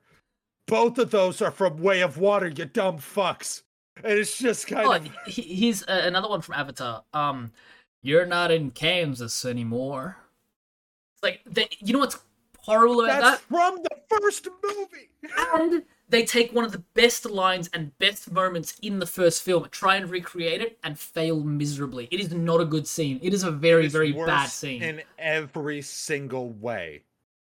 Oh. And no, my whole thing is, anyway, yeah, but the 2 lines that I thought were some of the ones that stuck with me, I guess 3. There was one I just thought of from Banshees. Was I'm not dull. Was it that one? No, it's not. I'm not dull. You are dull. It's yeah, you're nice, but you're dull. Like sort of. But no, my favorite thing was my mommy. She was nice. My pappy, he was nice. Or it was more specifically with my favorite things of going, My whole thing with it was I really loved the moment when Brendan Gleeson goes, you know who's remembered from the 18th century, not like for being nice? Absolutely no one. And then he says, but you know who was remembered? Mozart. And then Colin Farrell says, I don't remember him, so there goes that theory. It just yeah, everybody remembers that whole scene in the bar is fantastic when Podrick goes there and he's drunk and he's telling him as well. I think those lines he was saying before where he's like, I remember her. I remember my mum. I remember my dad. I'm nice. And he also goes, well, he doesn't realize his sister's there. And he goes, and she's nice. She's lovely. She's fantastic. Oh. And she's just sitting there like, I'm like, oh. And she says like later on in the film, and she's like, oh, well, you said some great stuff about me, so I thought you said some really fantastic things. Like... And then I also love after he storms out, where she goes over to what's his name? Brendan Gleeson's character. Colm. She goes over to Colm and she goes, it wasn't the 1800s. And then she also goes something like, see what you're doing? Like, you still hate him. Like, he's just a nice guy. And then Colm goes back to her and goes, it's actually the first time he's been interesting in a really long time. I think I like him again. That was my favorite line too. Was he goes, good. I think I like him again. Yeah. It's just sort of another line that got me this year was the ending of the Batman, where Catwoman says to Batman, saying, "You can't save the city," or something like that. You can't save the city. It'll kill you." Like something akin to that. Like it'll kill you or something. I forget the exact language of it, but it was the first time I had ever felt in a Batman movie when it's like, I gotta stay for this city. I actually believed it. I actually felt like Robert Pattinson needed to stay. And it is that moment where she's right. Like, that's why I get chills with that line. It's like, she is correct. This will end up killing him. Yeah. And I think it's unfortunate, but and I think the worst part is he knows it. I think Batman's always been fighting a losing battle too, though, right? Like, he's never been able to actually save Gotham. The more that he does, the more people come back and get stronger. Like, he's part of the escalation thing. Yeah. Yeah. Well, even in that movie, it kind of addresses it, like the idea that people are now trying to imitate his version of justice. Which that was in the deleted scene with the Joker too, right? Where he kind of asks him something akin to, "What is it that you're really worried about? Like, are you trying? Like, yeah, why are you trying so hard? Is it because of like you just want to stop him, or because you're scared you created him?" Like, yeah, something akin to that, like this thing of he's a fan of yours, like sort of thing. Yeah. But my favorite line of the year, the one that when I told you I wrote it down, I actually got chills, was, in another life, I would have liked to do taxes and laundry with you. That's my number one line. That line in that scene. And not to mention, not only that, the line that will come after it, or not after it, but I guess at the end of the film, where it says, "Sure, we can do whatever we want. Nothing matters." Because I've heard that line said of "nothing matters" in so many films before, but nothing gave it a more optimistic feel than this film. That's one of the biggest things about that film, and even watching it my second time only like a couple of weeks ago, the way that it uses that line, just the concept of nothing matters, but it's showing the pessimistic view of nothing matters and the optimistic view of nothing matters. And then, you know, that sort of last part of the film where she turns around with the stone and she's got the googly eyes on her stone and she's like, nothing matters. But then it also attacks that and goes, you know that that's just a wave you're going to ride sometimes, and you're going to end up back down here. And she tells her, because what's the villain's name?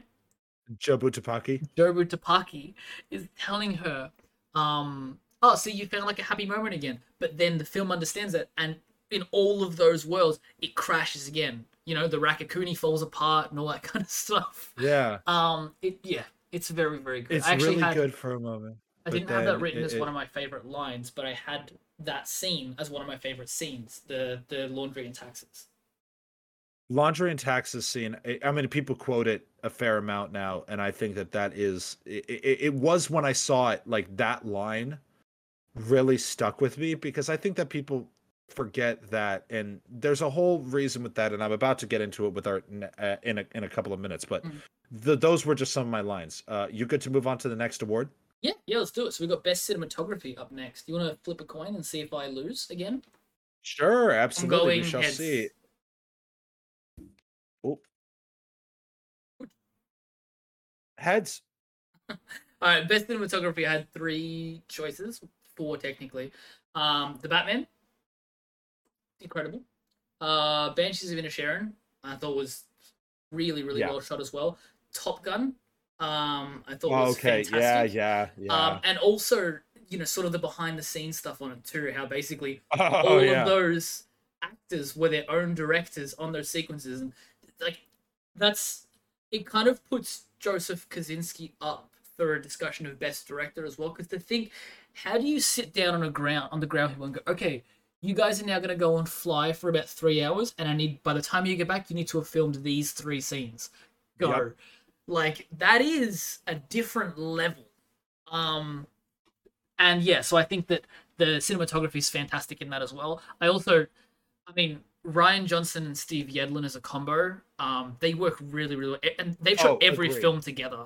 And every one of his films, no matter your thoughts on him as a director or as a writer or whatever else, I don't think that it can be argued that like his films are some of the best looking films ever made in recent history. All the way back to Brick to now, he makes very good looking films. The cinematography, even his episodes on shit. Even his episode on shit. Exactly. Like we went back and we just finished Breaking Bad, and he did Fly, 51, and Ozymandias, and I mean, people fight about Fly all the time, but that is one of my favorite episodes of Breaking Bad. It's great. Like it's so great. Good. It's great for very different reasons. Like it works really well. Again, I still think that 51 and Ozymandias are my favorite out of the stuff he's directed. I mean, yeah, it's hard not to pick them. But regardless, with that, do you have others that you wanted on your list? With I remembered. I feel like we're going to go through these decently quickly. Yeah, I just remembered one other moment I want to talk about from like Ozymandias, which is like just to talk to like how clever of like a filmmaker this is. And I think I sent you the video that I came across on a YouTube short of, I think it was Michelle Williams, one of the producers, talking about how on the scene. Michelle McLaren, I believe. Yeah, probably Michelle McLaren. Where on set on the day, he had this idea of like, when Walt's head hits the ground, I want that the ground to crack under him. Yeah. And I remember, like, I never even thought of it that much, but I was just like, oh, cool, like the ground cracked, that's interesting. But like, again, the intention there is they went and built a whole contraption to make it do that and shoot dust out from the cracks. And when I went back and watched it again, I was like, yeah, that's not something that happens normally. Oh my god, that is so good. Yep. Yeah. But and what's even better about that, the reason they did it was because of the poem they were naming the episode after. And so with that, I kind of approached the best cinematography from the standpoint of best shots. So there are some of those that you mentioned, absolutely, like Banshees of Inisherin had some great stuff in there, awesome things like that. I approached it from shots that stayed with me. Mm-hmm. One was the upside down shot for the Batman. Brilliant. The one where I mean, it was in the trailer, and since then I was like, this is going to be brilliant. The fact it was the shot that kind of made you go, this film is going to be different. Mm-hmm. Was that shot. Moment. And the fact that also all of the shots, like the gunfire in the hallway, the they did practically. Also the kind of tracking shot they did through the club, where it's like everything else is in the background is blurred out except for Batman. And it's just a great tone setter, because it's like you get the vibe, but you don't need to do your typical establishing shots. It just gave the whole film, like, because you would typically do that and you didn't. And it was so good, because when you don't do something that everybody typically does, it makes it feel by its very nature interesting. Which I didn't actually add in my explanation. I just gave you my sort of nominations, but Batman was my winner for best cinematography. Really? Okay, well, fantastic. Because I agree with that. One of the other ones I put in here, while I don't think that the full film, there was a stuff that I found out, which was a lot of the day for night stuff, which was very impressive. I put Nope on here. Yeah, I put Nope as on you here. said it, I was like, I should have put Nope. The main shot that stayed with me was the bloody house. Mm-hmm. The bloody house when the monster is eating all the people above the house, and you just see the blood dripping onto the house like it's rain. And there were a handful of really cool shots there too. The Akira motorbike one that they put in the trailer. Oh yeah. Even just our main characters like on the horse running away from the monster with the dust cloud behind him. Like this just, and again another fantastic IMAX experience. Like just I went and watched that one by myself. Oh and it was really, really good. I had to only watch it on my TV, which was a disappointment. But I'm glad that it like I got a chance to see it. Full aspect ratio. Oh yeah. Now another one that you won't get, so I won't elaborate on this, and I'll just leave it as literally what I wrote, which was Babylon, running away from the crackheads. Oh my god! I am not going to explain further. Since you're going to see it on Monday, I'm not going to spoil anything for you, but I'm going to just stay up late on Monday to hear your thoughts. But you probably need to wake up early because I'll be out of the theater at midnight, so it'll be 5 a.m. for you. Oh damn, you're right. But then the main one for me, which was also on here, it wasn't the one that I didn't have really a winner here because I was just like, these are all just pretty great. Everything Everywhere, unsurprisingly, nothing, no Sean there particularly. However, All Quiet on the Western Front, the tanks shot. Yeah. When they're going that over? shot, when you first see the tanks, and you see them in the distance, and they just look like, what the fuck is that? Yeah, and it's underground the first time where they're just eating the food, and you're like, oh, they won, and then it's the T-Rex moment of the water. Yep, and I was like, yep, oh, and the rats. The rats running away, dude. That was interesting. So I wanted to know how they did that because I remember looking at the rats and going, it's something about those rats. I can't figure out what it is, but it was almost like they were in a different frame rate or something that kind of gave them this weird otherworldly kind of moment. Vibe. Yeah, I agree. So that was that. Now we're about to get into one of my favorite questions that I thought was really interesting.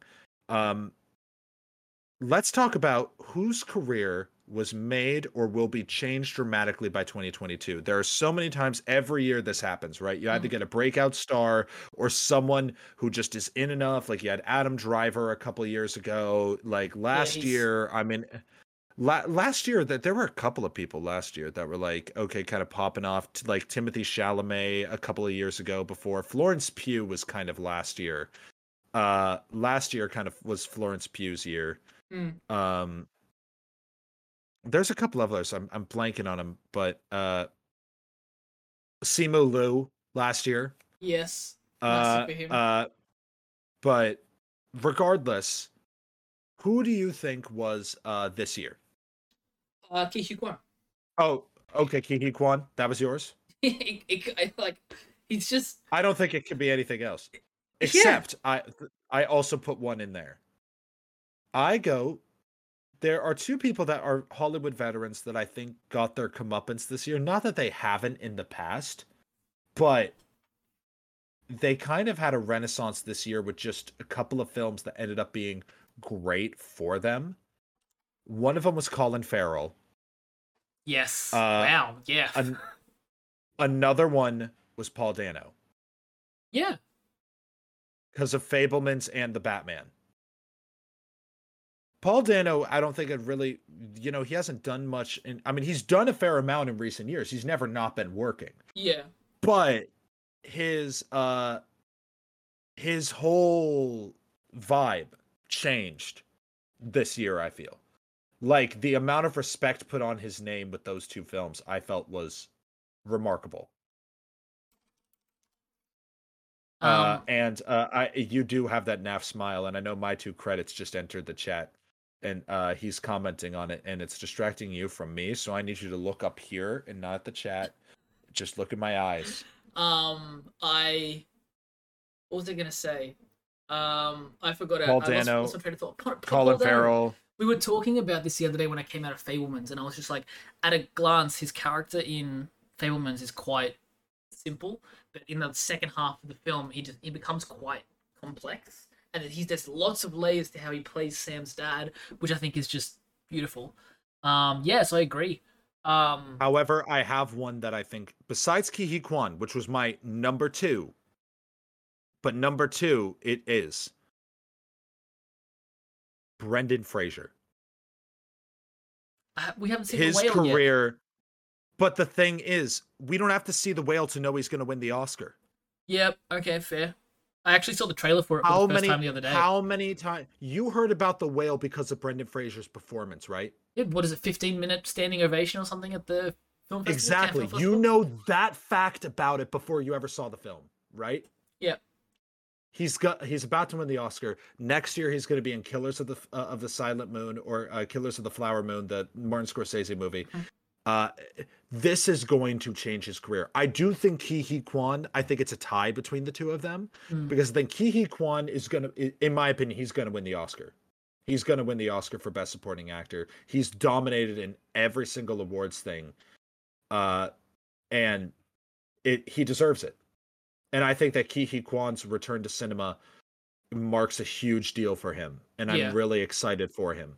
And even something as simple as him being cast in like Loki season 2, just out of nowhere, just probably based on how good he was in Everything Everywhere.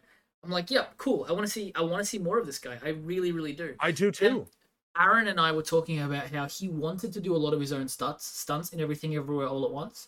So a lot of the fanny pack moves he learned. Aaron was telling me, Woosh was telling me that he stayed up like the previous night for hours practicing this move again and again so he could get it. And then he got it in either one or very few takes. Well, the dedication. I think he is a trained stuntman, if I'm not mistaken. So it makes sense why he would want to do his own stunts because he's like, I fucking know how to do this. Yeah. He was so good in that film. So yeah, I think that you're right on the money. I didn't think of Brendan Fraser because of that too, but I think that that's also been building for him, and it's kind of just he's now on the other end of the hill because Doom Patrol, he's beloved in that show. He plays Robot Man. We're saying he practiced that one move where he throws the fanny pack at the guard and it catches him in the nose. It took him 2 takes. Beautiful. And it's to me, I'm like, that's such a great, it's such a good action scene. Yeah. I did also have 2 people in here, which I'm going. One of them, I think he's going to continue to get his comeuppance because if his inclusion in the Batman means what it means, I think that he's going to he's going to be very different from here on out. He already from Eternals, I thought he would get a lot more attention than he did. And he did get a fair amount of attention from Eternals, but I think this year was like between Banshees, where he might get a potential supporting actor nomination, to the Batman. I think Barry Keoghan or Keegan or how it's actually pronounced. I've heard it pronounced.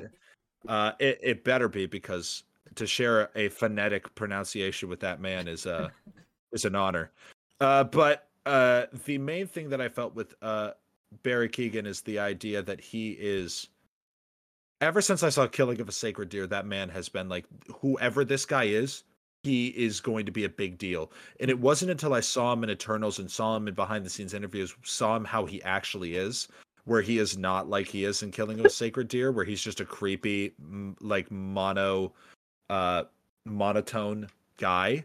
It made me appreciate how good of an actor this guy is, where he is a charming motherfucker. And him in Eternals is one of my favorite things. And the relationship between him and I can't remember her name, but the speedster. Makari. Oh man, beautiful. They are the best part of that film. And Gemma Chan. And the next person I'm actually going to say for my breakout star of 2022, because I think that it's more accurate for that. So why don't we move there? Unless you had other things you wanted to say. Yeah, no, go for it.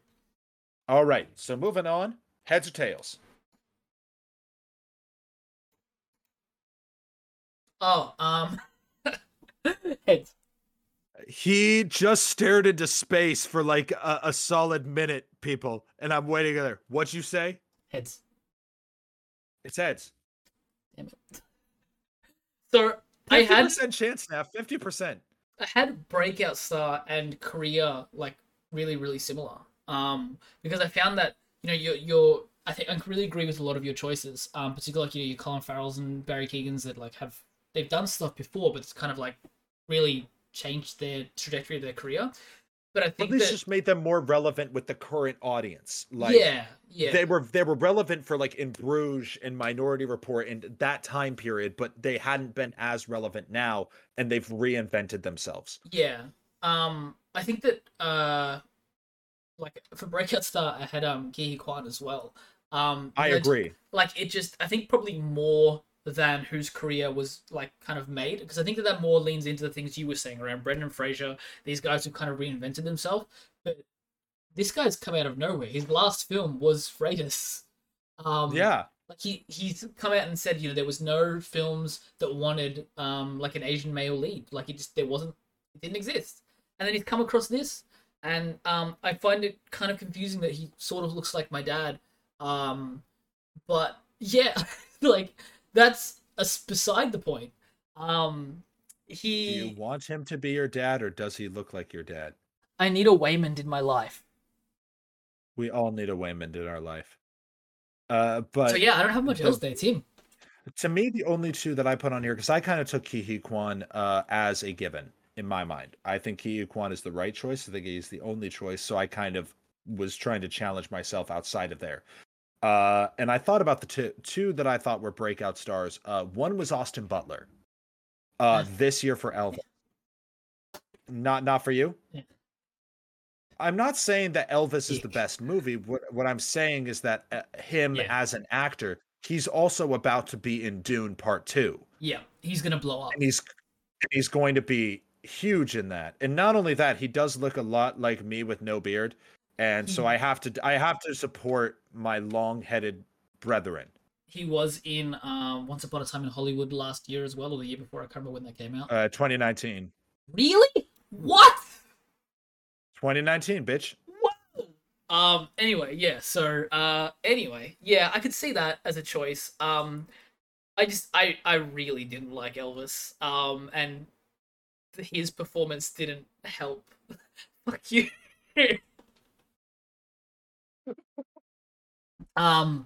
Yeah, like I thought he did a good job. I genuinely hope he doesn't win the Oscar.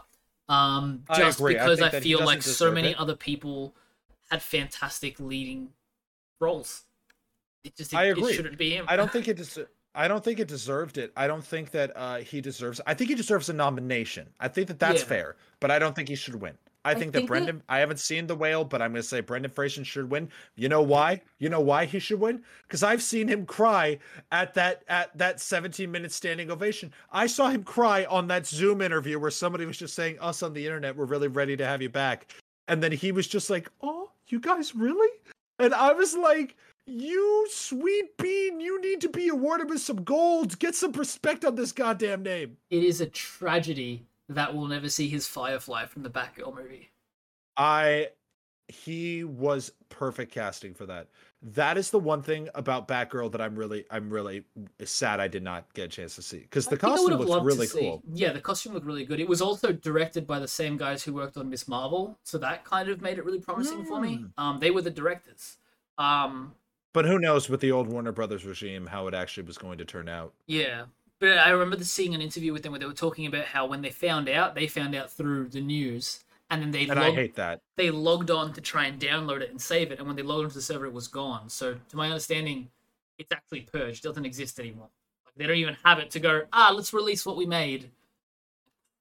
Yep. It's actually a tragedy. Like, I can't believe that. I like a lot of the stuff that Warner Brothers is doing over at I love a lot of what David Zaslav is doing. I don't know about that one. I think that one was a bit of a too bold a move, but I also understand if it was, let's just say, if it was as bad as they were saying, let's just say it was. It's not like it's doing a whole lot to DC's reputation to have that there. Yeah. So it's one of those things where I'm like, okay, if it was as bad as they say it was, and it's like a Morbius, and you have the whole thing of going, the brilliance of No Way Home, having the hype train of that being completely fucking railed by Morbius is really hard to get back on track with. Like, I get that. They needed to stick the landing after No Way Home, and they didn't. But that's what I'm wondering about Batgirl is, let's say it didn't, how much that would have set them back. Yeah, it's very true. But nonetheless, I agree with Brendan Fraser ultimately with that. However, going to the next thing, the other person I had in my breakout star was Stephanie Hsu. From Everything Everywhere. She's the villain. Yes. Yeah, absolutely. And she kills it in that. I know there's a lot of talk about Jamie Lee Curtis in that movie, as there should be. But people do not talk about her enough. Yeah. And that is really tragic, because she stole the movie away from Michelle Yeoh just as much as she stole anything else. Yeah. Now, that was it. But I know you were really excited about our next category.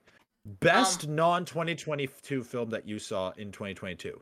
I think quickly, just on that previous topic, there was one point that I wanted to add, which was around, like, we were talking about Austin Butler and the Academy Award, or like the nomination.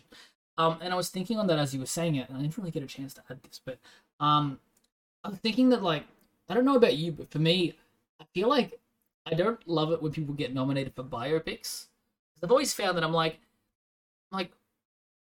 when I see a best actor, I'm like, this is for something that you've kind of created.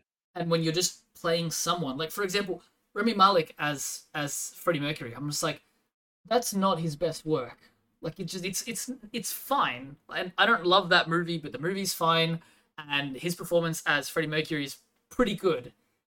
But I'm like, there were a lot of other fantastic performances that year that I'm like, you've taken it away for somebody who played something that was already existed in our world.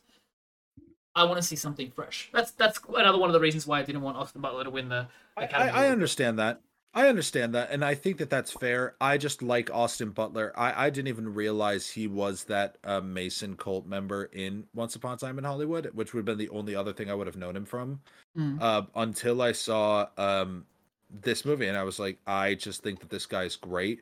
I think the way Baz Luhrmann does a good job with it, but I will agree that I don't think he deserves the Oscar win. Baz Luhrmann does a good job should not be a sentence that exists. I will defend that and later on, but continue on. But yeah, so on to the next point. We're talking about best non-2022 film. Now, we obviously ran our weekly watch list this year. We're also running a little short on time, but we ran our weekly watch list this year where we got a lot of movies from people that, you know, just shared their favorite films with us. I kind of made a conscious decision to not pick any of those. Like, you know, we're going to do something about that a little bit later. But, you know, some new films that I saw this year that I hadn't seen before were My Cousin Vinny, saw that for the first time, Jaws, Midsommar, Call Me By Your Name, Belfast, The Godfather I saw for the first time this year, Good Time. So, like, no wonder you're a film snob. Yeah, in 1 year I was just... You've also seen more of, like, classic films than I have.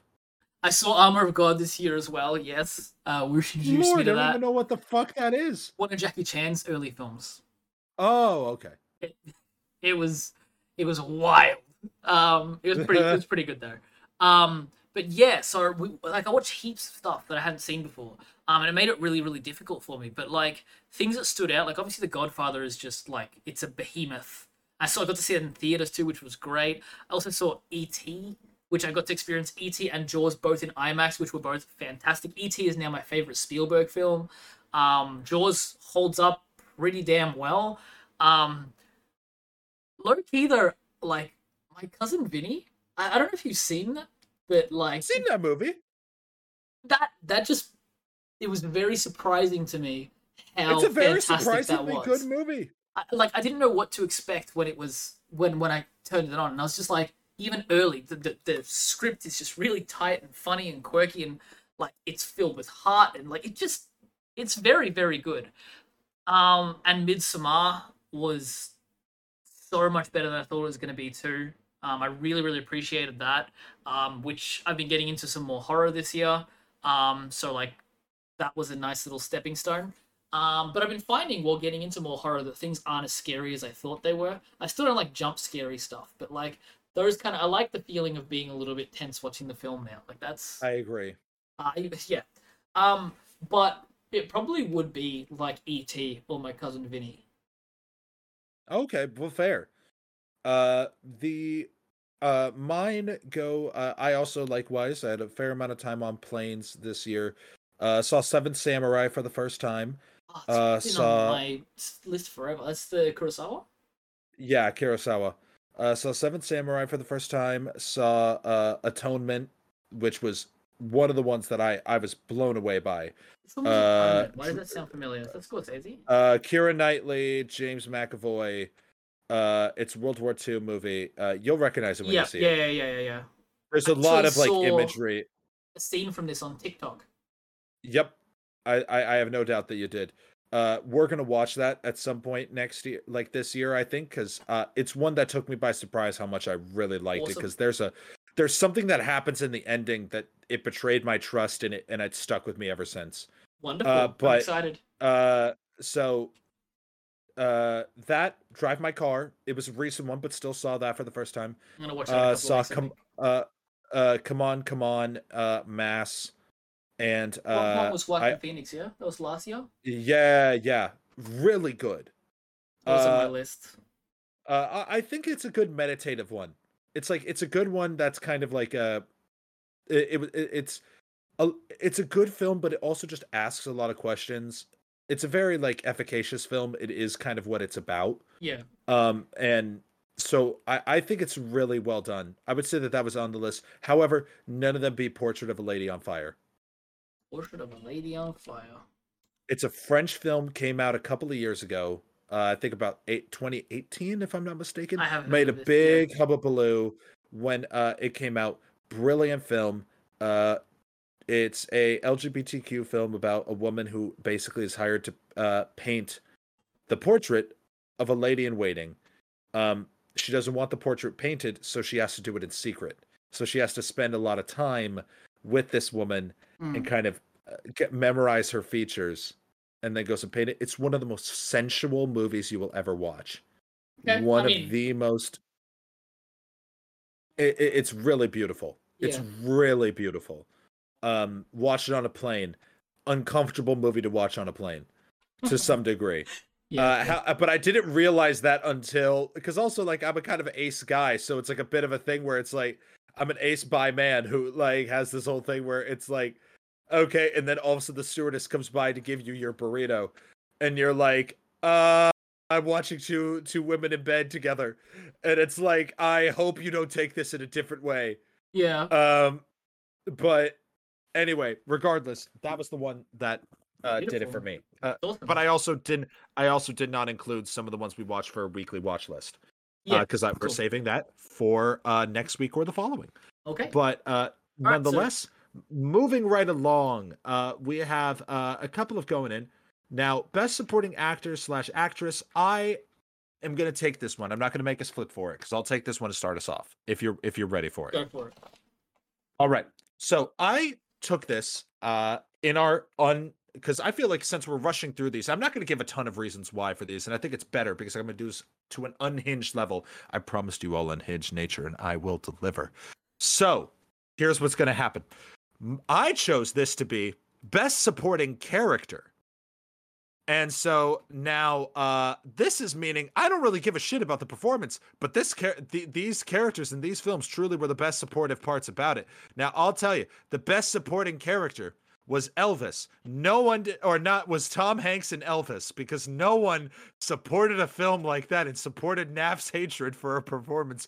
That was also low-key, Naph. This is a complete joke. Just a complete joke about Tom Hanks. However, what I will say is I was tempted to say whose career was changed forever by 2022. I was going to say Tom Hanks, because I say now there's no way in hell Naph is going to go see a Tom Hanks movie.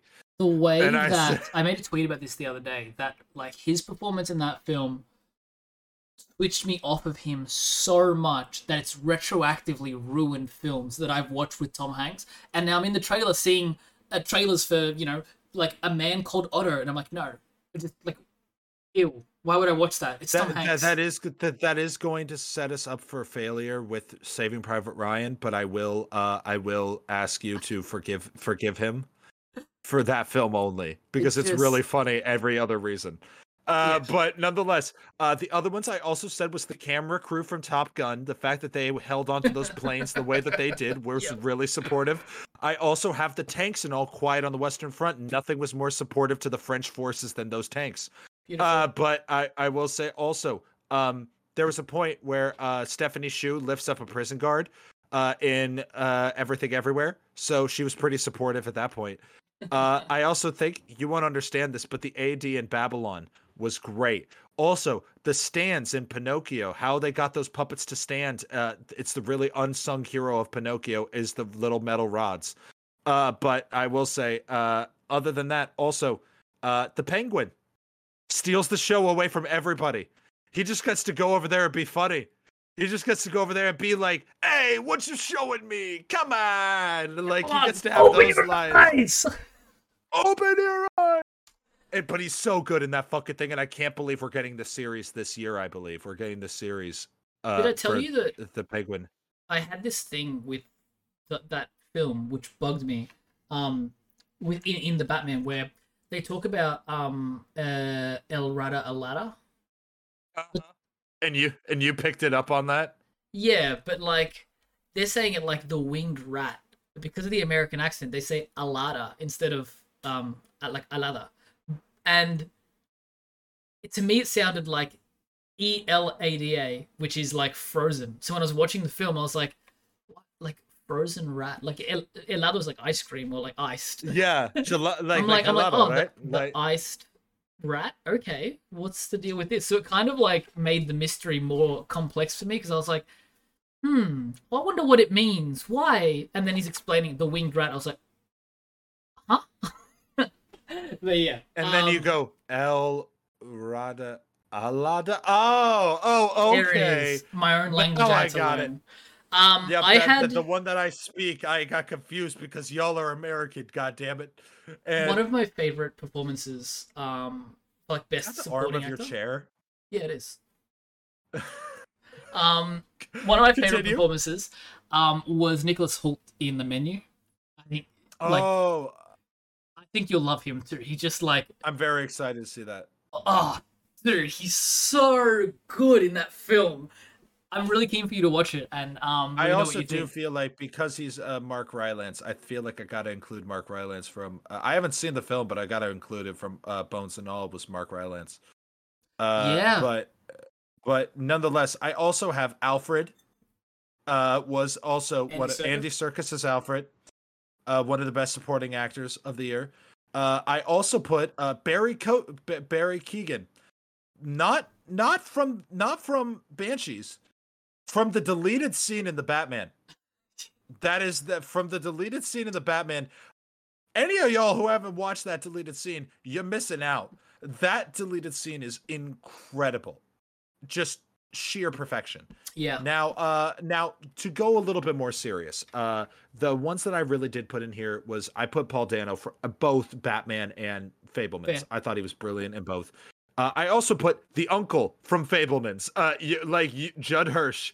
I thought he was brilliant. He stole the show in that moment. I said that to you off stream, and you're like, eh. I was like, yeah, no, there's no way I wasn't putting. It was the funny thing about it was you putting it on. You said it literally as I was putting it down, and I said I should look up the actor, and you said, who's Judd Hirsch? And then I was like, is that the uncle from Fabelmans? And then I was like, and I just didn't even have to look it up. I just typed it down.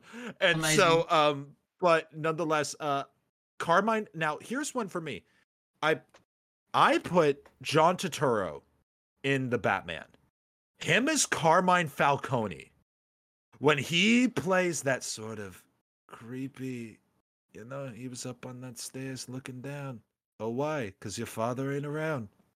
Like that intimidating motherfucker that doesn't have to raise his voice at all. Yeah. Like that whole thing of like, I came to prove that not everybody is going to do that. Like, you know, because I thought it was a tough act to follow after Batman Begins, Carmine Falcone. Like the whole thing of doing the only those who know me, kid. You're a lot shorter than you are in the tabloids, Mr. Wayne. Like, you know, no gun, I'm insulted. Like, you know, sort of thing. Oh, we have a Mr. Jester asked us to pick a favorite color or pick a color. Go pick a color, which will change our scenes. Color 17. What is color 17? That must be 17. Reminds me of my teenage years. I'm gonna go with chaotic. What's chaotic for you? We're gonna find out. My teenage years were evil. We're going with red. Oh wow, cool. Yours were very prideful teenage years. I think that except all but the LGBTQ way. Your choices for best supporting actor are fantastic. I think. I also included Brendan. I also included Ke Huy Quan as well as Brendan Perea from Nope as Angel. Yeah, cool. Yeah, he was one of those that I was like, oh, he's gonna be fucking awesome. Yeah, I really liked the director in Nope as well. Oh, you know Jordan Peele? No. Oh no. Sorry. I'm sorry. I'm sorry. No, you're absolutely right. That director was the director of photography. Did I tell you he was going to show with a mechanical camera? Let's go, boy. Yeah, I had a lot of the same people. Obviously, had Nicholas Hoult, Brendan Gleeson as well. I thought was fantastic. Oh, Brendan Gleeson, yeah. I considered him main, but same deal. Yeah, I suppose that's fair. Yeah. And then in Bones and All, I can't remember his name. You said him before.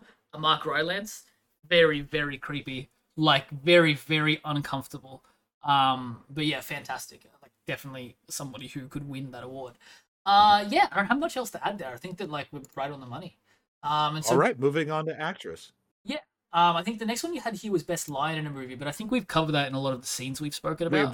We covered it earlier, unless you have others to add. I have a lot of lines from Marcel the Shell with Shoes On, but I actually don't want to say them because I think that they're better experienced in the film. Got it. Yeah. So best actress actor, I've got a couple here I can go through. Like, oh wait, but what about supporting actress?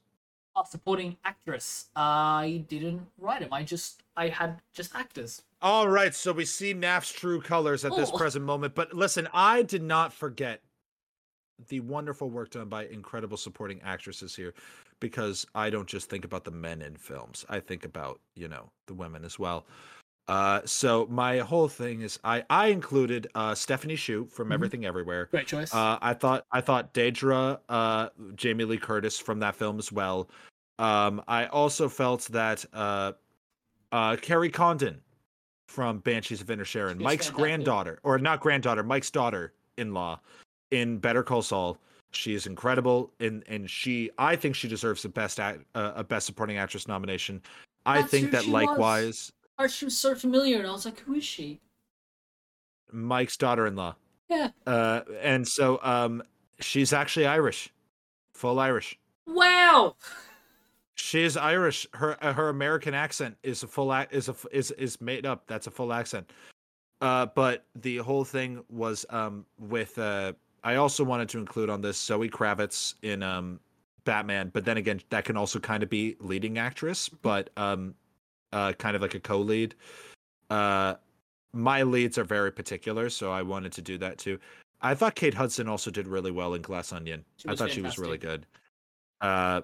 Also the assistant, her assistant in Glass Onion was really good. Yep, she was great. She's a great actress too.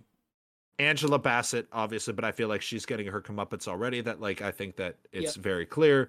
Elizabeth Olsen in Multiverse of Madness was really great. Yep. I will say that the Illuminati were not necessarily best supporting actors, if you know what I mean by the end of the movie. But nonetheless, Naf, anybody that you want to add to that list in all seriousness? No, I think all of your choices are probably exactly what I would have gone with. Yeah, like most of them are from the same films that I saw. Let me quickly look at my Letterboxd again. Lists 2022. Where are we? No. Triangle of Sadness. There was two characters in there. One who was, she only shows up in sort of the latter half of the film, so she probably is supporting actress. But it's that line that I was telling you about off stream beforehand. She kind of becomes a lead by the end of the film. But for the first half, she just doesn't exist, which is again commentary on that world as a whole. She's a toilet cleaner in the first half of the film, and in the second half, she's quite important. So I thought she was fantastic. I don't actually have the name of the actress. Let me actually grab that. But the character was Abigail, and her name is Dolly DeLeon, and I think that she actually is been on a bunch of people's lists for Best Supporting Actress. So she was absolutely fantastic. And then next we had Best Actress and Actor. Yes, I will flip the coin. Hold on. Nah, fuck you. Felix Camera from All Quiet on the Western Front. Which is that the main guy, or is that Kat? Paul. Okay. I think Kat was actually really fantastic as well. So I definitely give him props too. But yeah, just particularly even throughout moments towards the end of the film, with all the bits and pieces that happen there, I think from even the last couple of minutes of the film, he just is fantastic. He's so good. Yeah, and the way that film just beats you down over and over again, and he gives the impression of being beaten down over and over again. There are events that happen to this character and things that he does, and you just watch and just my heart's breaking for this guy. So he absolutely killed it. Yep.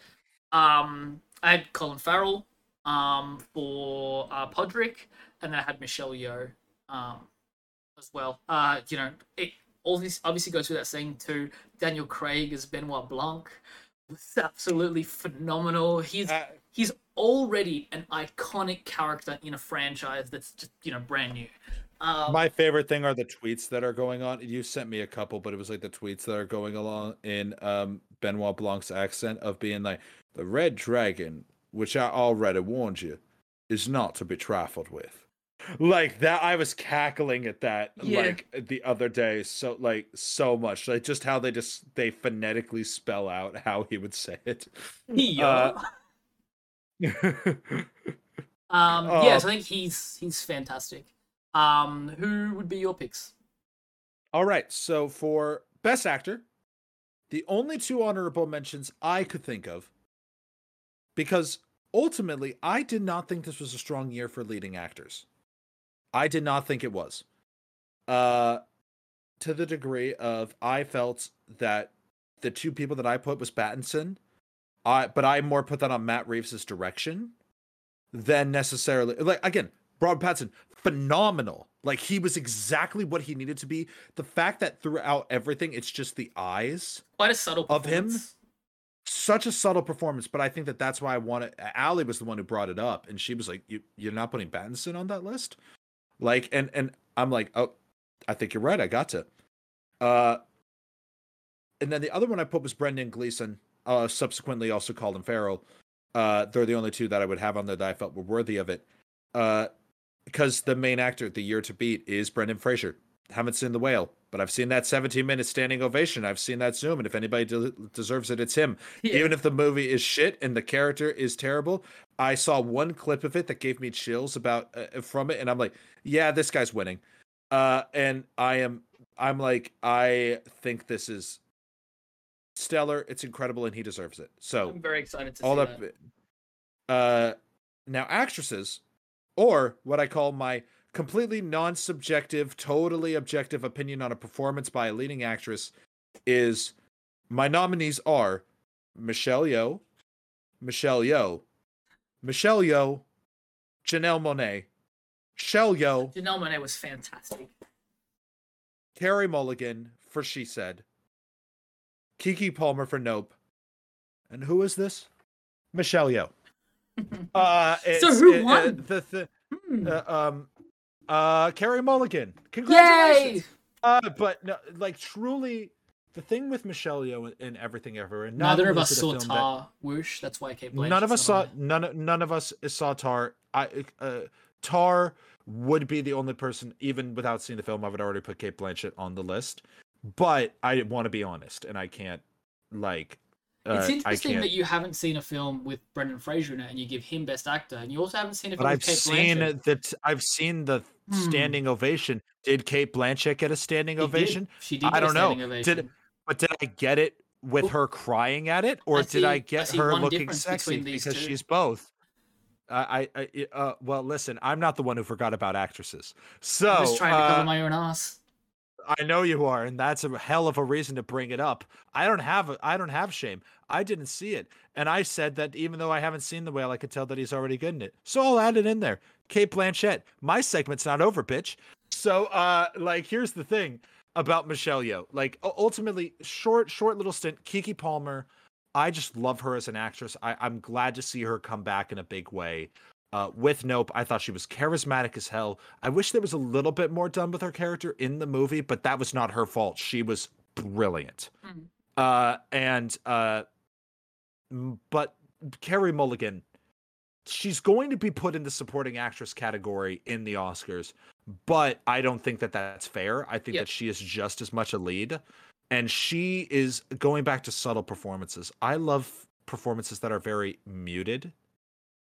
Because I think it's harder. Yeah. It's harder to also get people's attention that way. Because again, it's like we're used to it's why we were always angry that Rhea Seehorn was never getting her nomination. Because she was so subtle. And everybody else is like doing the whole, oh, I'm crying. Oh, I'm so it's like, it's so much harder to be recognized for the stillness and the intensity. And she brings that to She Said in a big way. It was brilliant. I went instant. But Janelle Monáe, same deal. The fact that she plays the character in such simple ways is really interesting to me. And as you said, it lived up to it. She just commands the room. And that's also in combination with Rian Johnson's direction with that. But Janelle Monáe steals the show. She's great. Frankly, a lot of the actresses in that movie steal the show. Nonetheless, the thing about Michelle Yeoh in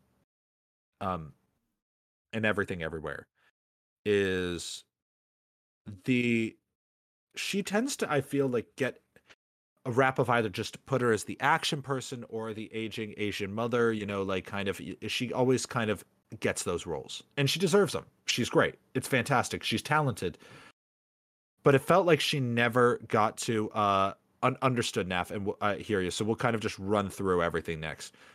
So my feeling is that, bottom line, Michelle Yeoh deserves this. If anything, as I said earlier, the things that you can really, besides the entire film of Everything Everywhere, the only things that you can really pull out of that film and go, that was fucking incredible, was in my opinion, and this might give a little bit of a spoiler later on, it's the direction, it's the editing, it's Ke Huy Quan and Michelle Yeoh.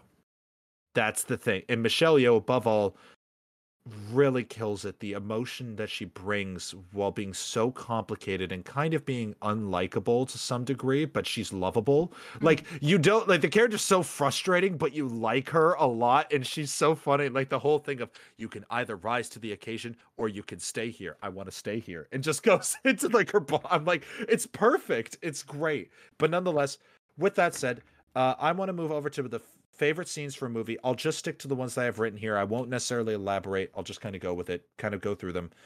Favorite scene, tanks in All Quiet Western Front. That scene, the whole thing there was so full with dread and so horrifying. Between that and the flamethrowers, it just had a psychologically disturbing effect on me. And I was like, that was so fucking brilliant. Second, also within All Quiet on the Western Front, was the opening scene with the kid's uniform. It was such a powerful way to show this. I didn't realize that was what they did during that time, and it makes sense that they were running out of materials, and the fact that they lead up to the point where the kid's like, oh, sorry, this was meant for somebody else, chucks it, and it's the kid that was killed in the opening scene. And it's like this kind of foreboding thing of, you're wearing the uniform of somebody who already died. And the other thing that adds to that is when he drops he's like, oh, it belongs to somebody. He takes it off and then he throws it on the floor. And there's so many other ones there that you know that's basically happened for all of them. It's everybody. Yeah. And the other one I got was the Batmobile scene in the Batman. Yeah. Just that roar. What I would give to see that in the Chinese theater again. Just that roar of the Batmobile, plus the ending of the Batman. Yeah. From the whole climax fantastic. Is the but beyond the monologue, it's that final look to that Michael Giacchino score, the perfect shot of. It's not supposed to be subtle. It's supposed to be you understand exactly what it is, but it's the fork in the road. She goes one way, and he has to go back. But he looks in that rear. I'm tearing up. Like he looks back at that rear view mirror, at like what he wanted to do, but then looks forward, and you can tell he speeds up the car. Yeah. Like he speeds up the motorcycle and just goes bum. Like it's just fucking perfect. Yeah. And it's like it doesn't stay a minute too long. It doesn't stay a minute like before it. And then there's only one other line I had in that, or one other scene, which was from She Said. It's the recording. There's a scene where they play a recording, and it's a real recording of a wiretap that they did with Harvey Weinstein. Oof. And it's so, I had seen this in other like news clips when everything was coming out. Like I had seen stuff from it, but the way that they do it, they have subtitles with it, and it's just little images of like hinting at the aftermath of what happened, but it's not during. And just hearing that the real clip was so unnerving, and it's worse than if you were seeing it. Gotcha. Because seeing it, you're like, oh, it's a scene. But hearing it, no. Yeah. So anyway, those are my three favorite scenes. How about you? They're fantastic. I think that lots of stuff from Batman definitely sticks out, particularly like the visual stuff. Like where he's leading everybody out, holding the flare. Oh yeah, there's some good stuff there. I forgot to mention that in best shots, but that was one of them. Yeah. There's heaps of stuff like that. There's one sequence in what's it called? Triangle of Sadness, which is really, really gross, and it's got to do with when the ship is sort of wobbling from those, and everybody has seasickness. But it's very effective what it was trying to do, and it's very, very gross. It's very over the top. Like you have somebody sitting on the toilet, blowing from both ends, and then the ship falls and they fall off the toilet, and everything's going everywhere, and they're slipping all over their own stuff. No, like it's very well done, and it's disgusting. There's heaps of sequences from Puss in Boots, Pinocchio meeting death, Puss in Boots meeting death. Like these. There's lots of really good stuff there. Pinocchio, actually, the opening sequence is like, it's very much a Jonathan Banks, my boy, kind of vibe. In Pinocchio? In Pinocchio. So there's lots of stuff like that. Like and I think a lot of the films that I really liked, I would talk a lot about the film in general, but like I'm hitting my actual time limit. So I think let's move on to our best directors and then quickly run through our top 10s and let's finish up. Absolutely. So I'll just run down. I think some of these are pretty self-explanatory. I'll give a little brief elaboration on one just to defend it. But I put the Daniels for Everything Everywhere. I think that they take the cake ultimately. I did put Matt Reeves as the Batman as my winner because I'm like, in the day and age when comic book movies are done feeling like that they are just kind of factory created, it's amazing that the Batman was made to feel like, no, this is something that I want you to take seriously. Yeah. And not only that, like not trying to do a Todd Phillips way of doing it where it's almost like, almost embarrassed at the fact that it's a comic book movie. It's like, no, this is comic book and it's good. Shocker. He just does it so well, and his subtlety, it's so emotional and it's so emotionally complex, which is why I think it's my favorite Batman film ever. I put Top Gun Maverick. I did put the I forget the director's name. You said it earlier. Joseph Kosinski. I think that he did a great job. I think it kind of goes back to this idea of creating the stunt pictures. almost like creating this idea of films created purely based around the kind of concept of doing some really practical stunts, because it's the same team that does Mission Impossible, right? Yeah. Because he just does a great job with that and making these event films, and the fact that he made it happen, it's incredible, like what he was doing. However, I put Baz Luhrmann. Why? Because I think that Baz Luhrmann did an incredible job with the idea of how he went about creating it. The fact that he brought in Dua Lipa and various other creators to do the songs, that would be because his whole point was to try to show you as an audience why this was a groundbreaking thing at the time, but he can't do it with the original songs because it doesn't have the same effect as it does now. And the fact that he did get some of that right, I agree that the film is too long. I think that Tom Hanks is terrible in it. I think that the film kind of loses its sting, which is why it's not in my top 10. But I think that Baz Luhrmann is so good at what he does, and he made it very interesting. And it is unlike a biopic that you've really seen. It is very, you can at least, whether you liked it or not, you can at least give it points for being creative. That's all I say. Now, I did put Edward Berger for All Quiet. I also put Maria Schrader for She Said. Damien Chazelle, I also put down, even though Babylon steps on its own feet at the end. I really feel that Damien Chazelle, people have tried to make Babylon, and I think Damien Chazelle's the one who came the closest to actually succeeding. And then Greta Gerwig for Barbie, already gonna win. She'll win 2 years in a row for all I care. Amazing. She already has won. What about you? A lot of the same. Matt Reeves, Daniels, Edward Berger, Joseph Kosinski. I had Martin McDonagh as well for Banshees. Oh, sure, that's true. And I had Ryan Johnson. Glass Onion. Ryan Johnson. That also, I would agree. I can't fathom, like, even from me starting to learn how to write things and like what that's gonna look. Yeah, basically trying to figure out what does a story look like. I can't even fathom how he put that story and that production together with the amount of intention that there is. Like, every single thing on screen all the time is thought out. And I don't understand how you went through that level of planning to actually execute that film in the manner in which he did. I think that he's honestly very, very close to being first for me. But I think that on the budget, and particularly the Daniels in terms of like outdoing themselves, like Ryan Johnson is doing stuff that I just know that he's good at. He's always been good at this stuff. He's always made very good productions like that. And so he's probably a very close second, and the Daniels take first for me because I think that they're just on that same level with a lot less potentially experience. Which is just more impressive. I think the same thing with Matt Reeves, where I go Matt Reeves doing the Batman. I would say Matt Reeves for me is your Ryan Johnson in that list, where it's like I think that Matt Reeves should be considered for being one of the best directors of this year.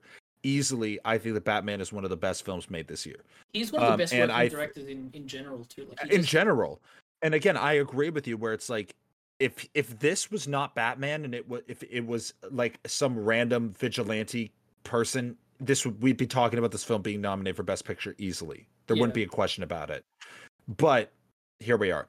Nonetheless, we are entering our top 10. So, Naf, without further ado, we are going to start with our number 10 pick. And Naf, what is your number 10? What are we talking about today? The Menu. On the count of the Menu is your number 10? All right, Babylon is number 10 for me. All right, so on the count of 3, Naf, you have the ability to defend your choice. 1, 2, 3.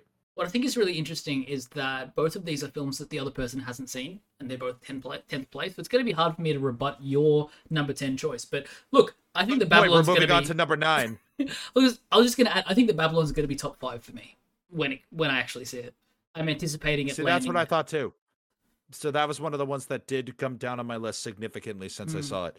Okay. Like, I am interested to see what you think. Nonetheless, number 9. Wait, let me ask you a question first. Where do you think Triangle of Sadness is going to end up on your list? I would say that probably will end up closer to top 5. I don't know if it'll break top 5, but I would say that it's going to probably be closer. Good. Cool. Because it seems interesting. 9, all right, sorry, 1. So number 9. 1, 2, 3. Top Gun Maverick. What did I say was 10? You said that was no, The Menu. Oh, Well, they're the other way around. The Menu is 9th, and Triangle of Sadness is 10th. Oh, okay. Because I was confused why you brought Triangle of Sadness for no reason. Yeah, that's right. All right. So there we go. The Menu, another one you haven't seen. And what was your 9th? Top Gun Maverick. Okay, yeah, it's a great choice. Very, very well made film. The Menu. So much for combat. Aerial combat. I think nice. Top Gun's my 8th, so I think it's better than you thought it was. Spoilers. I saw Top Gun twice in theaters, but look, The Menu was one of my favorite cinema experiences for the year. I went by myself. I watched 3 films back to back. I watched Bones and All, Barbarian, and then The Menu, and The Menu was my favorite of the 3. Like I said, I left the theaters going, I have nothing to hate about this film. Like, in terms of what I wanted it to be, it gave me that. It was fun. It was dark. It was funny. It's very, very good. And with that said, with Top Gun Maverick for me, I kind of felt similar. Where I had heard it built up a lot. I was expecting it to be pretty great. I want to see it again because I think that this happened to me with Fury Road, where Fury Road gained more on a rewatch when I realized how much of the stuff was practical. I knew a lot of the stuff was practical in the movie, but I think now knowing what to expect about the film, I could appreciate it a lot more.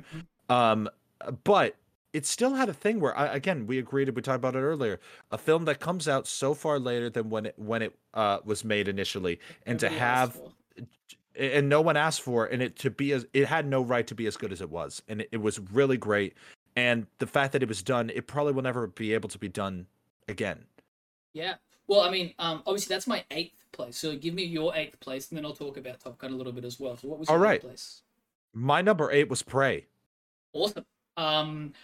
For me, Top Gun, what was the point that I was going to add? Like, I actually thought it was going to be bad. Like, actively bad. Because I'd seen the trailer for it so many times, and it was such a dull trailer. It just didn't put me... It wasn't until word of mouth that I went and watched the film. I wasn't going to see it at all. I heard it was going to be good, so that was why when I went into it, I had some friends telling me that has one of the best third acts. Like that, they said it was the best third act they've seen since Rogue One. Yeah, and so I was after like, actually hearing that stuff, that I actually made the intention to go and watch it. Before then, I was not fussed. I still would go. I don't think it has as good a third act as Rogue One when I heard that comparison, but nonetheless, I was still like, okay. But nonetheless, Prey for me was number 8 because, again, as I said earlier, that film came out of nowhere for me. That film really, I don't much care for the Predator franchise. I don't much understand it necessarily, but that film was so good. It felt like a Matt Reeves film, as we were talking about earlier. Like, it felt like it took a franchise and it took it seriously, and it kind of set up its rules, set up its world, and it said, this is what it is. It has some of the best action sequences of the year. I don't understand why people didn't like it. Yes, you do. Well, yeah, we both know why they don't like it, unfortunately. So that's why I thought it was 8. My rebuttal to you is December was just very, very good for me for films. I saw Glass Onion, I saw Banshees, I saw The Menu, I saw Triangle of Sadness, All Quiet on the Western Front, which these guys pushed Prey out of, I think Prey was 6 for me as well. But these other films, like, The Menu and Triangle of Sadness and stuff like that, and I can understand that. Yeah, it pushed it out. I would have loved to have it in my top 10. It just... I felt the same way about other films where I was like, dang, I don't think this cracks top 5 now. But like, I go all the way down to number 25 on my list, and I'm still like, I loved that movie. Yeah, like I gotta see The Menu and a couple of those other ones that you mentioned, because I have heard incredible things that I'm like, it might change my list dramatically. However, that said, number 7, I think we're actually gonna disagree on number 7 a fair amount. Number 7, what was number 7 for you? What was number 7 for you? Glass Onion. Wow. Actually, I'm really happy that it ended up that high for you, actually. Yeah, I don't entirely disagree with you. I could see why. What's your number 7? Banshees of Inisherin. Okay, all right, yeah. This is one that we do have a difference in where that is like put. I think what you're gonna find is that my top 5 is quite unhinged. I am excited. Yeah, but number 7, like, again, one of my best cinema experiences of the year, was fantastic. I don't have any way to fault it at all. I was thinking in my top 10 in total of like, what did I just love the most? What do I want to go back and see again? Fair. What gave me the most everything, you know? And Banshees did a lot of that. But yeah, there are other films that just did that more. That's all there is. But yeah. I gave Banshees a 5 out of 5. And Glass Onion was a similar thing for me, where Glass Onion, when I heard that they were going to make more Knives Out movies, I gotta be honest, I was questioning it. I like the first one a lot. However, I was wondering if Daniel Craig's character, because it kind of felt like in Knives Out, he was kind of like a retired, oh, I don't do this anymore, but I got hired for this. Why? Like him asking, like, and that was such a cool thing to the character. And he's like, we have detectives, we have these other things. Why do that for me? You know, why do that? And that was what I didn't like about the idea of doing more, is I'm like, it feels like Ana de Armas was the main character of the first one, not Daniel Craig. Why is it? I mean, not that like she needs more to her story, and Daniel Craig's character is the perfect person to have like kind of the spin-off. But I did feel that there was kind of a certain thing there. However, seeing Glass Onion did make me realize I want more of these, and I don't want them to stop. Like if Rian Johnson's career, which fortunately it's not, because we're about to get that Peacock series. But in 3 weeks, Poker Face. That's going to be weekly Knives Out for 10 weeks. January 26th. And I'm so excited. I'm so excited for that. And honestly, I kind of wanted to be a team up at some point as Natasha Lyonne and Daniel Craig to do a movie together. It could work. Like, because I'm in my headcanon, they changed her name from Natasha, or her name is Natasha in the show, and it's the same character that she was like in. It's a Marvel movie. Dude. Because she was in Glass Onion. That'd be interesting. That's what I'm saying. Yeah. So, I don't think we have her name in the. I think it may have been said Natasha, I believe, like potentially. However, I could be wrong. In Glass Onion, it was, but I'm not sure about Poker Face. But Glass Onion, I think it. In short, it proved that it can work to me, and it proved that it wasn't a mistake. And I think that it makes me excited when I hear what the next one's going to be. And I think that it also does prove that it does a lot of things right. Like, again, I think that I prefer the first one to the second one, which is why it's a bit lower on my list. But only with regards to the fact that I think that the first one, the playing with the genre was so interesting. Like the idea that it's a whodunit, but you do know whodunit, or do you? And then that kind of moment towards the end where it flips it on its head, that it then makes you go, oh shit, it was this other person. I thought that was really great. One thing, and this one was a little bit more traditional, but that was it. No, I was gonna say one thing that Knives Out does really well, and I remember seeing this in one of the video essays I watched recently, is they talk about the metaphor in both films. And for Knives Out, it's the donut. We thought that there was a hole in this donut, but the donut's hole had a hole within itself. So in fact, we were a hole within a donut's hole in a donut. Like, that's Knives Out. We thought we had the right piece, but there was a piece missing from the piece we had. Very good metaphor. And Glass Onion's the same deal, you know? It's that, like, you want it to be more complex than it is. It's not. And that's why it works. No! It's just dumb. Yeah. So I think it's a great choice. It's so there we go. Right, now coming to our number 6 choice. What did you have? The Batman. The Batman at number 6? Okay, I'm going to have to disagree with you there. My number 6 was All Quiet on the Western Front. Ooh, All Quiet on the Western Front was 12th for me, after Prey. Okay. I can understand that. Like, because it was lower on my list than I wanted it to be. I think it's because I love the first one so much, because there's a couple of scenes that are left out of this one. I think it's good that they were, because I don't think they work well with the tone of this story. I would be interested to see a modern take on it, because I think they were very powerful scenes in the original, and that's why I'm really excited to show it to you. Yeah. Because one of my favorite scenes in the entire thing, one of the things I still think about to this day, is not in the movie at all. And even the scene that is, which is the crater scene, where to me it's the iconic scene of the first movie, and it's the iconic scene of the book, is stuck in the crater with the enemy, listening to him die. In the original movie and in the book, it's a monologue that he says. He says about, you're just a scared guy fighting for his country, and me, they tell us that you're monsters, and that's not it at all. It's a really, it is a little too much talking. That. Oh no, it does a brilliant job of conveying that silently. It's the one thing that I go, okay, this is a little too Shakespearean, where it's like, oh, it was a 1930s. It's a 1930s movie. Yeah. It's a little bit too much of the talk, don't show. But they do a lot in that film that is show, don't tell, which is why it was a different chain. Why I'm excited for you to see it. So that's my short on All Quiet, is that it had to be on the list. It still was impressive. It still was frightening. And I had to put it at 6 because I wanted it to be higher, but I felt that it beats 1917 to me. Like, it beats that easily out of the water. I did not like 1917 as most people, and this kind of redeemed that for me. Was kind of like, this is what I wanted. Yeah, we were talking about that recently, and I get that. Yeah, for me, I mean, you know, we've spoken about the Batman at length. Like, there's literally there's nothing bad about it at all. Like, it's in the top, like, 1% of films that I watched this year. I watched a lot of films. Yeah. I saw Batman 3 times in theaters. Loved it every time. Literally nothing to hate on it. Some other things were just a lot more surprising. Better. Yeah. 5th. Yeah. Fabelmans. Okay, Fabelmans, I disagree. It's 19th for me. We spoke about it a little bit the other day. I really liked the first half. The second half, I like. That's fair. Yeah. The first half, I knew the story, unfortunately. The first half, I knew that.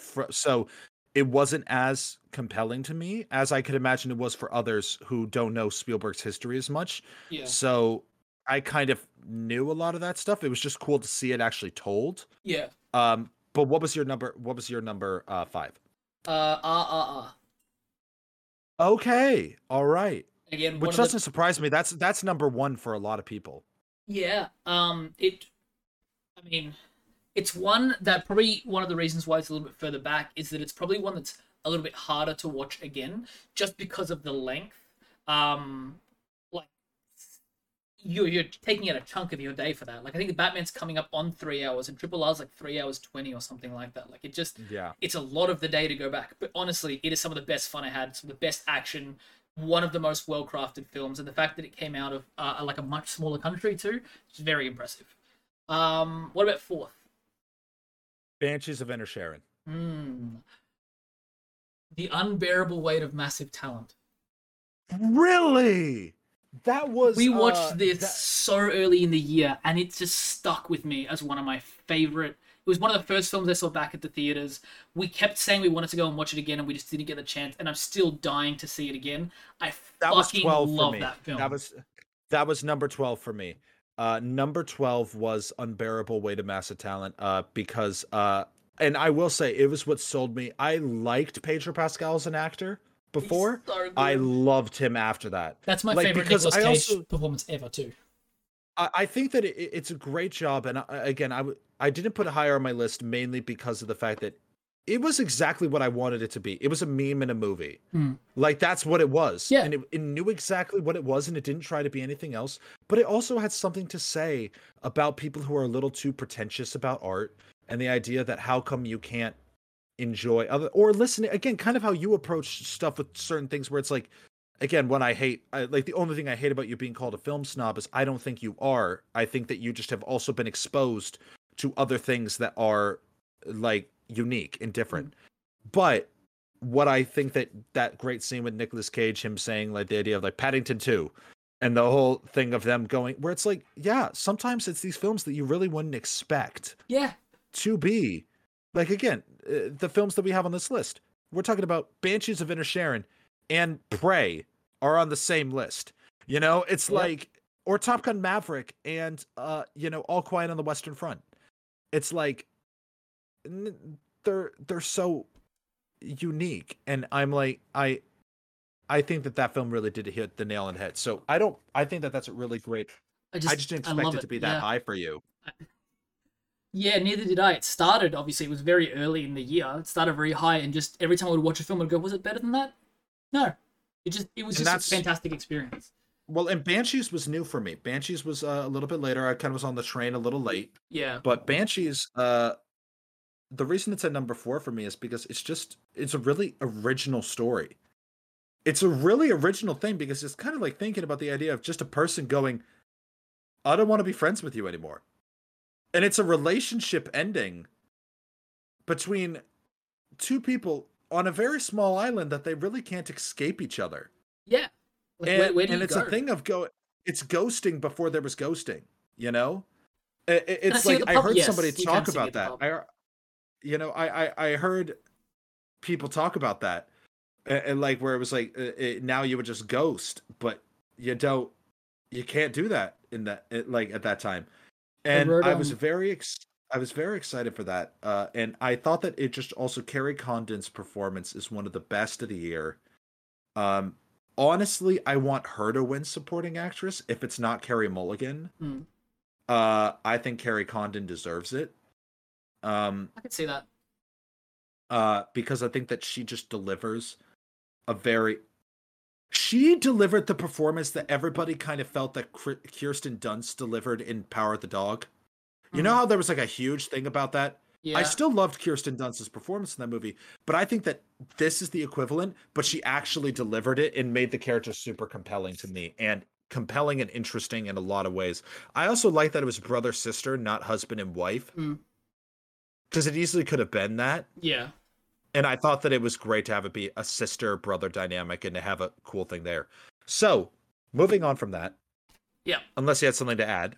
I think let's give 3, 2, and 1 at the same time. So I'll give you my 3, 2, 1, and then you give me your 3, 2, 1. I was just going to add with Banshees, I wrote in my review for it that it handles 2 of my deepest fears, and one of them is dying and not being remembered for anything at all and just kind of fading into obscurity. And the other one is my waking up and going to see my friends and them going, I'm done with you. I'm tired of this. Bye. Yep. Yeah. But if I give you my 3... And it's so simple, but yeah, let's do that. I'll give you my 3 top films. I'm sorry. In third place is Glass Onion. It rocketed to the top very quickly above so many other things. I've watched it many times. I've dived into it. I'm keen to watch it again. I want to do video essays on it. I love it. And I've been fighting people about it that have been like, I don't know.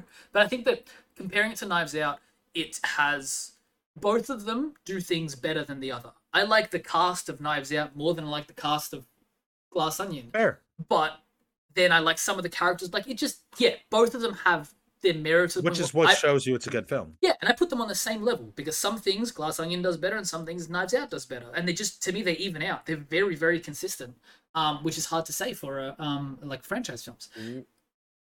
What the fuck is number 2? Everything Everywhere All at Once. Number 2? And Batman is nowhere... Okay. What is number 1? Everything Everywhere All at Once was number 1 until yesterday. My number 1 film of the year is Marcel the Shell with Shoes On. Wow. I can't even explain it. I sat there and we were watching it and we were on just like a bit of a date and we went and Lou didn't know what film we were watching. She didn't know what we were getting into. And we sat there and the whole time watching it, the amount of times that we would just look at each other and just be crying next to each other and just being like, how is this the most precious thing I've seen that's given me a new outlook on life in the way that Everything Everywhere All at Once did with the, everything is meaningless, so find the meaning in the nothing, where it's the same sort of idea, but think like Paddington 2. Like, you think we were talking about that before. I think you just sold me that I need to watch this tonight. And I don't want to put it in the form of like, it's not going to be best film for everyone, right? And I don't want to position it to you as, hey, watch this, it's the greatest thing ever made. But I just think there's something special there. There's something very, very special. And I fucking loved it. All right. Well, I'm going to, because I need to go on a rant about, like, save Everything Everywhere thoughts, because I will continue mine with that. So my number 1s through, like, 3 through 1. Number 3 is She Said. Great choice. Number 3, and how can you say it's great choice? Because you told me. Fuck you. But it's like you haven't seen the film, goddammit. That one was the one that surprised the hell out of me for it being my number 3. I saw the trailer to that film. I was sitting at a Universal Studios getting it for my job application, and the trailer had come out a fair amount ago, and I had heard about it. I had heard that it sounds interesting, and people had said that like, oh, it's kind of supposedly doing well. But that was a good clip to get. But by the way, my whole feeling on it was I was watching this. They had it muted. It was a muted trailer, but it was playing in the lobby, and I remember being like, the tone of this looks really good. Like the style looks really good. It looked very Spotlight. I'm very excited to see it. And then I watched the trailer, and then I saw the movie with my sister, my dad, Allie, and like my dad's girlfriend, her family, and then my dad over Thanksgiving. And we sat there, and Allie and I are like looking at, and Allie's also gotten me into true crime podcasts over the year. So it was one of those things where, and one of the things I'm always like kind of hesitant about is how do they show the victims? Something my mom did, something there. How are they shown? Because if it glorifies like if it kind of tries to make Harvey a character, you know, I don't like it as much. But I want to know about what happened. And it didn't. It showed how hard it was, but there was no fluff except a little bit at the beginning, but that was just to set up the characters and set up the dynamic. It was so brilliant, and it was so compelling, and they have lines in there that just make you go like, and it makes you have so much respect for people who did this, and it gives you a lot of respect for the article that was written, and it feels like it wasn't trying to make a bigger deal out of it than it was, but it also reminds you how different the world was even just a couple of years ago. Like the fact that this isn't the 70s, this isn't Watergate, this is a couple of years ago. And in an industry that I'm a part of, it felt like a very important movie to remember how far we've come in a short span of time. Still miles to go. But the fact that showed precedent, it gave me a lot of impressive, and that the film is just as good as Spotlight, I think, in my opinion. Number 2 is The Batman. Great choice. I'm gonna mine's not surprising to you. You're not reacting. Yeah, it's exactly what I expected. I'm gonna butt in for a second as well. I'm actually late now. I know. So you're gonna talk about Glass Onion for a little bit. You're gonna talk about Glass Onion for like 3 or 5 minutes, but I'm gonna cutting you off. Yeah, I'm so sorry. Like we're gonna have to like. All right, end it mine's at some number point, 1 is but... Everything Everywhere All at Once. Fuck it, cares? Who cares? Podcasting. What I'll do is we'll jump on. Movie Man the Third at Movie Man Opinions. Going over here doing that. Oh, guess what? We're doing a whole thing with One with the Films, a whole festival for our things over there, and we're gonna do a great job. It's gonna be a fantastic award show that's gonna be next weekend or the weekend after. Depends on how much I want to spite Nav for this. I think and so your top 3 is exactly what I expected. It was boring. You're lame. You're basic. Bye. I stopped the stream.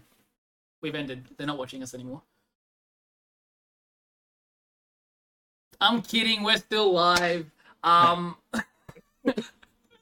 Look, I think I want to do another catch up with you to go through those top 3 in a bit more detail. And what I'll do is I'll record that absolutely. And I'll add it into Spotify so that people can listen to it in a bit more detail. No worries. We can cut that into our thing there, but we can do that whenever. Ultimately, makes sense. I was glad that your list surprised me at the end. It was really kind of cool to have that actually happen. I think that it makes sense for the films that you really enjoyed, and I think I'm really glad that Marcel the Shell with Shoes On did that for you. I'm actually probably going to watch it tonight now that you've given me that glowing of a review. I might have a double feature that's going to break me. Do it. It'll be worth it. It'll change you as a human, but it'll be worth it. I'm gonna live stream that shit. But with that, of course, there are a lot of films we missed in 2022. We'd love to hear your guys' thoughts on our picks, and we'd love to hear your picks as well. You can find us on Instagram, you can find us on TikTok and Twitter and all those places. I've actually got a little link tree for us as well, and this episode will be up on Spotify afterwards too. And if you're on Spotify, hi. But yeah, with that, if you're on Spotify, just let us know. Come to one of these streams because I don't know if you exist. Nav gets all the analytics. Exactly, but as always, pleasure doing a show with you again and hearing your conversations. Again, I think we have a really good, like we have very similar thoughts about films, which makes it easy to talk about them. And then even the things that we don't necessarily agree on, like I think we have good conversations about it. I think that honestly, I don't even think that there's stuff that we really fully disagree on. Maybe Baz Luhrmann is the only one, but that's fair. But nonetheless, like obviously, great session. I'm very excited to hear, excited to talk with you more about it. Obviously, thank you for listening, guys. And as Abraham Lincoln once said, good morning. He would have said that at least once in his life.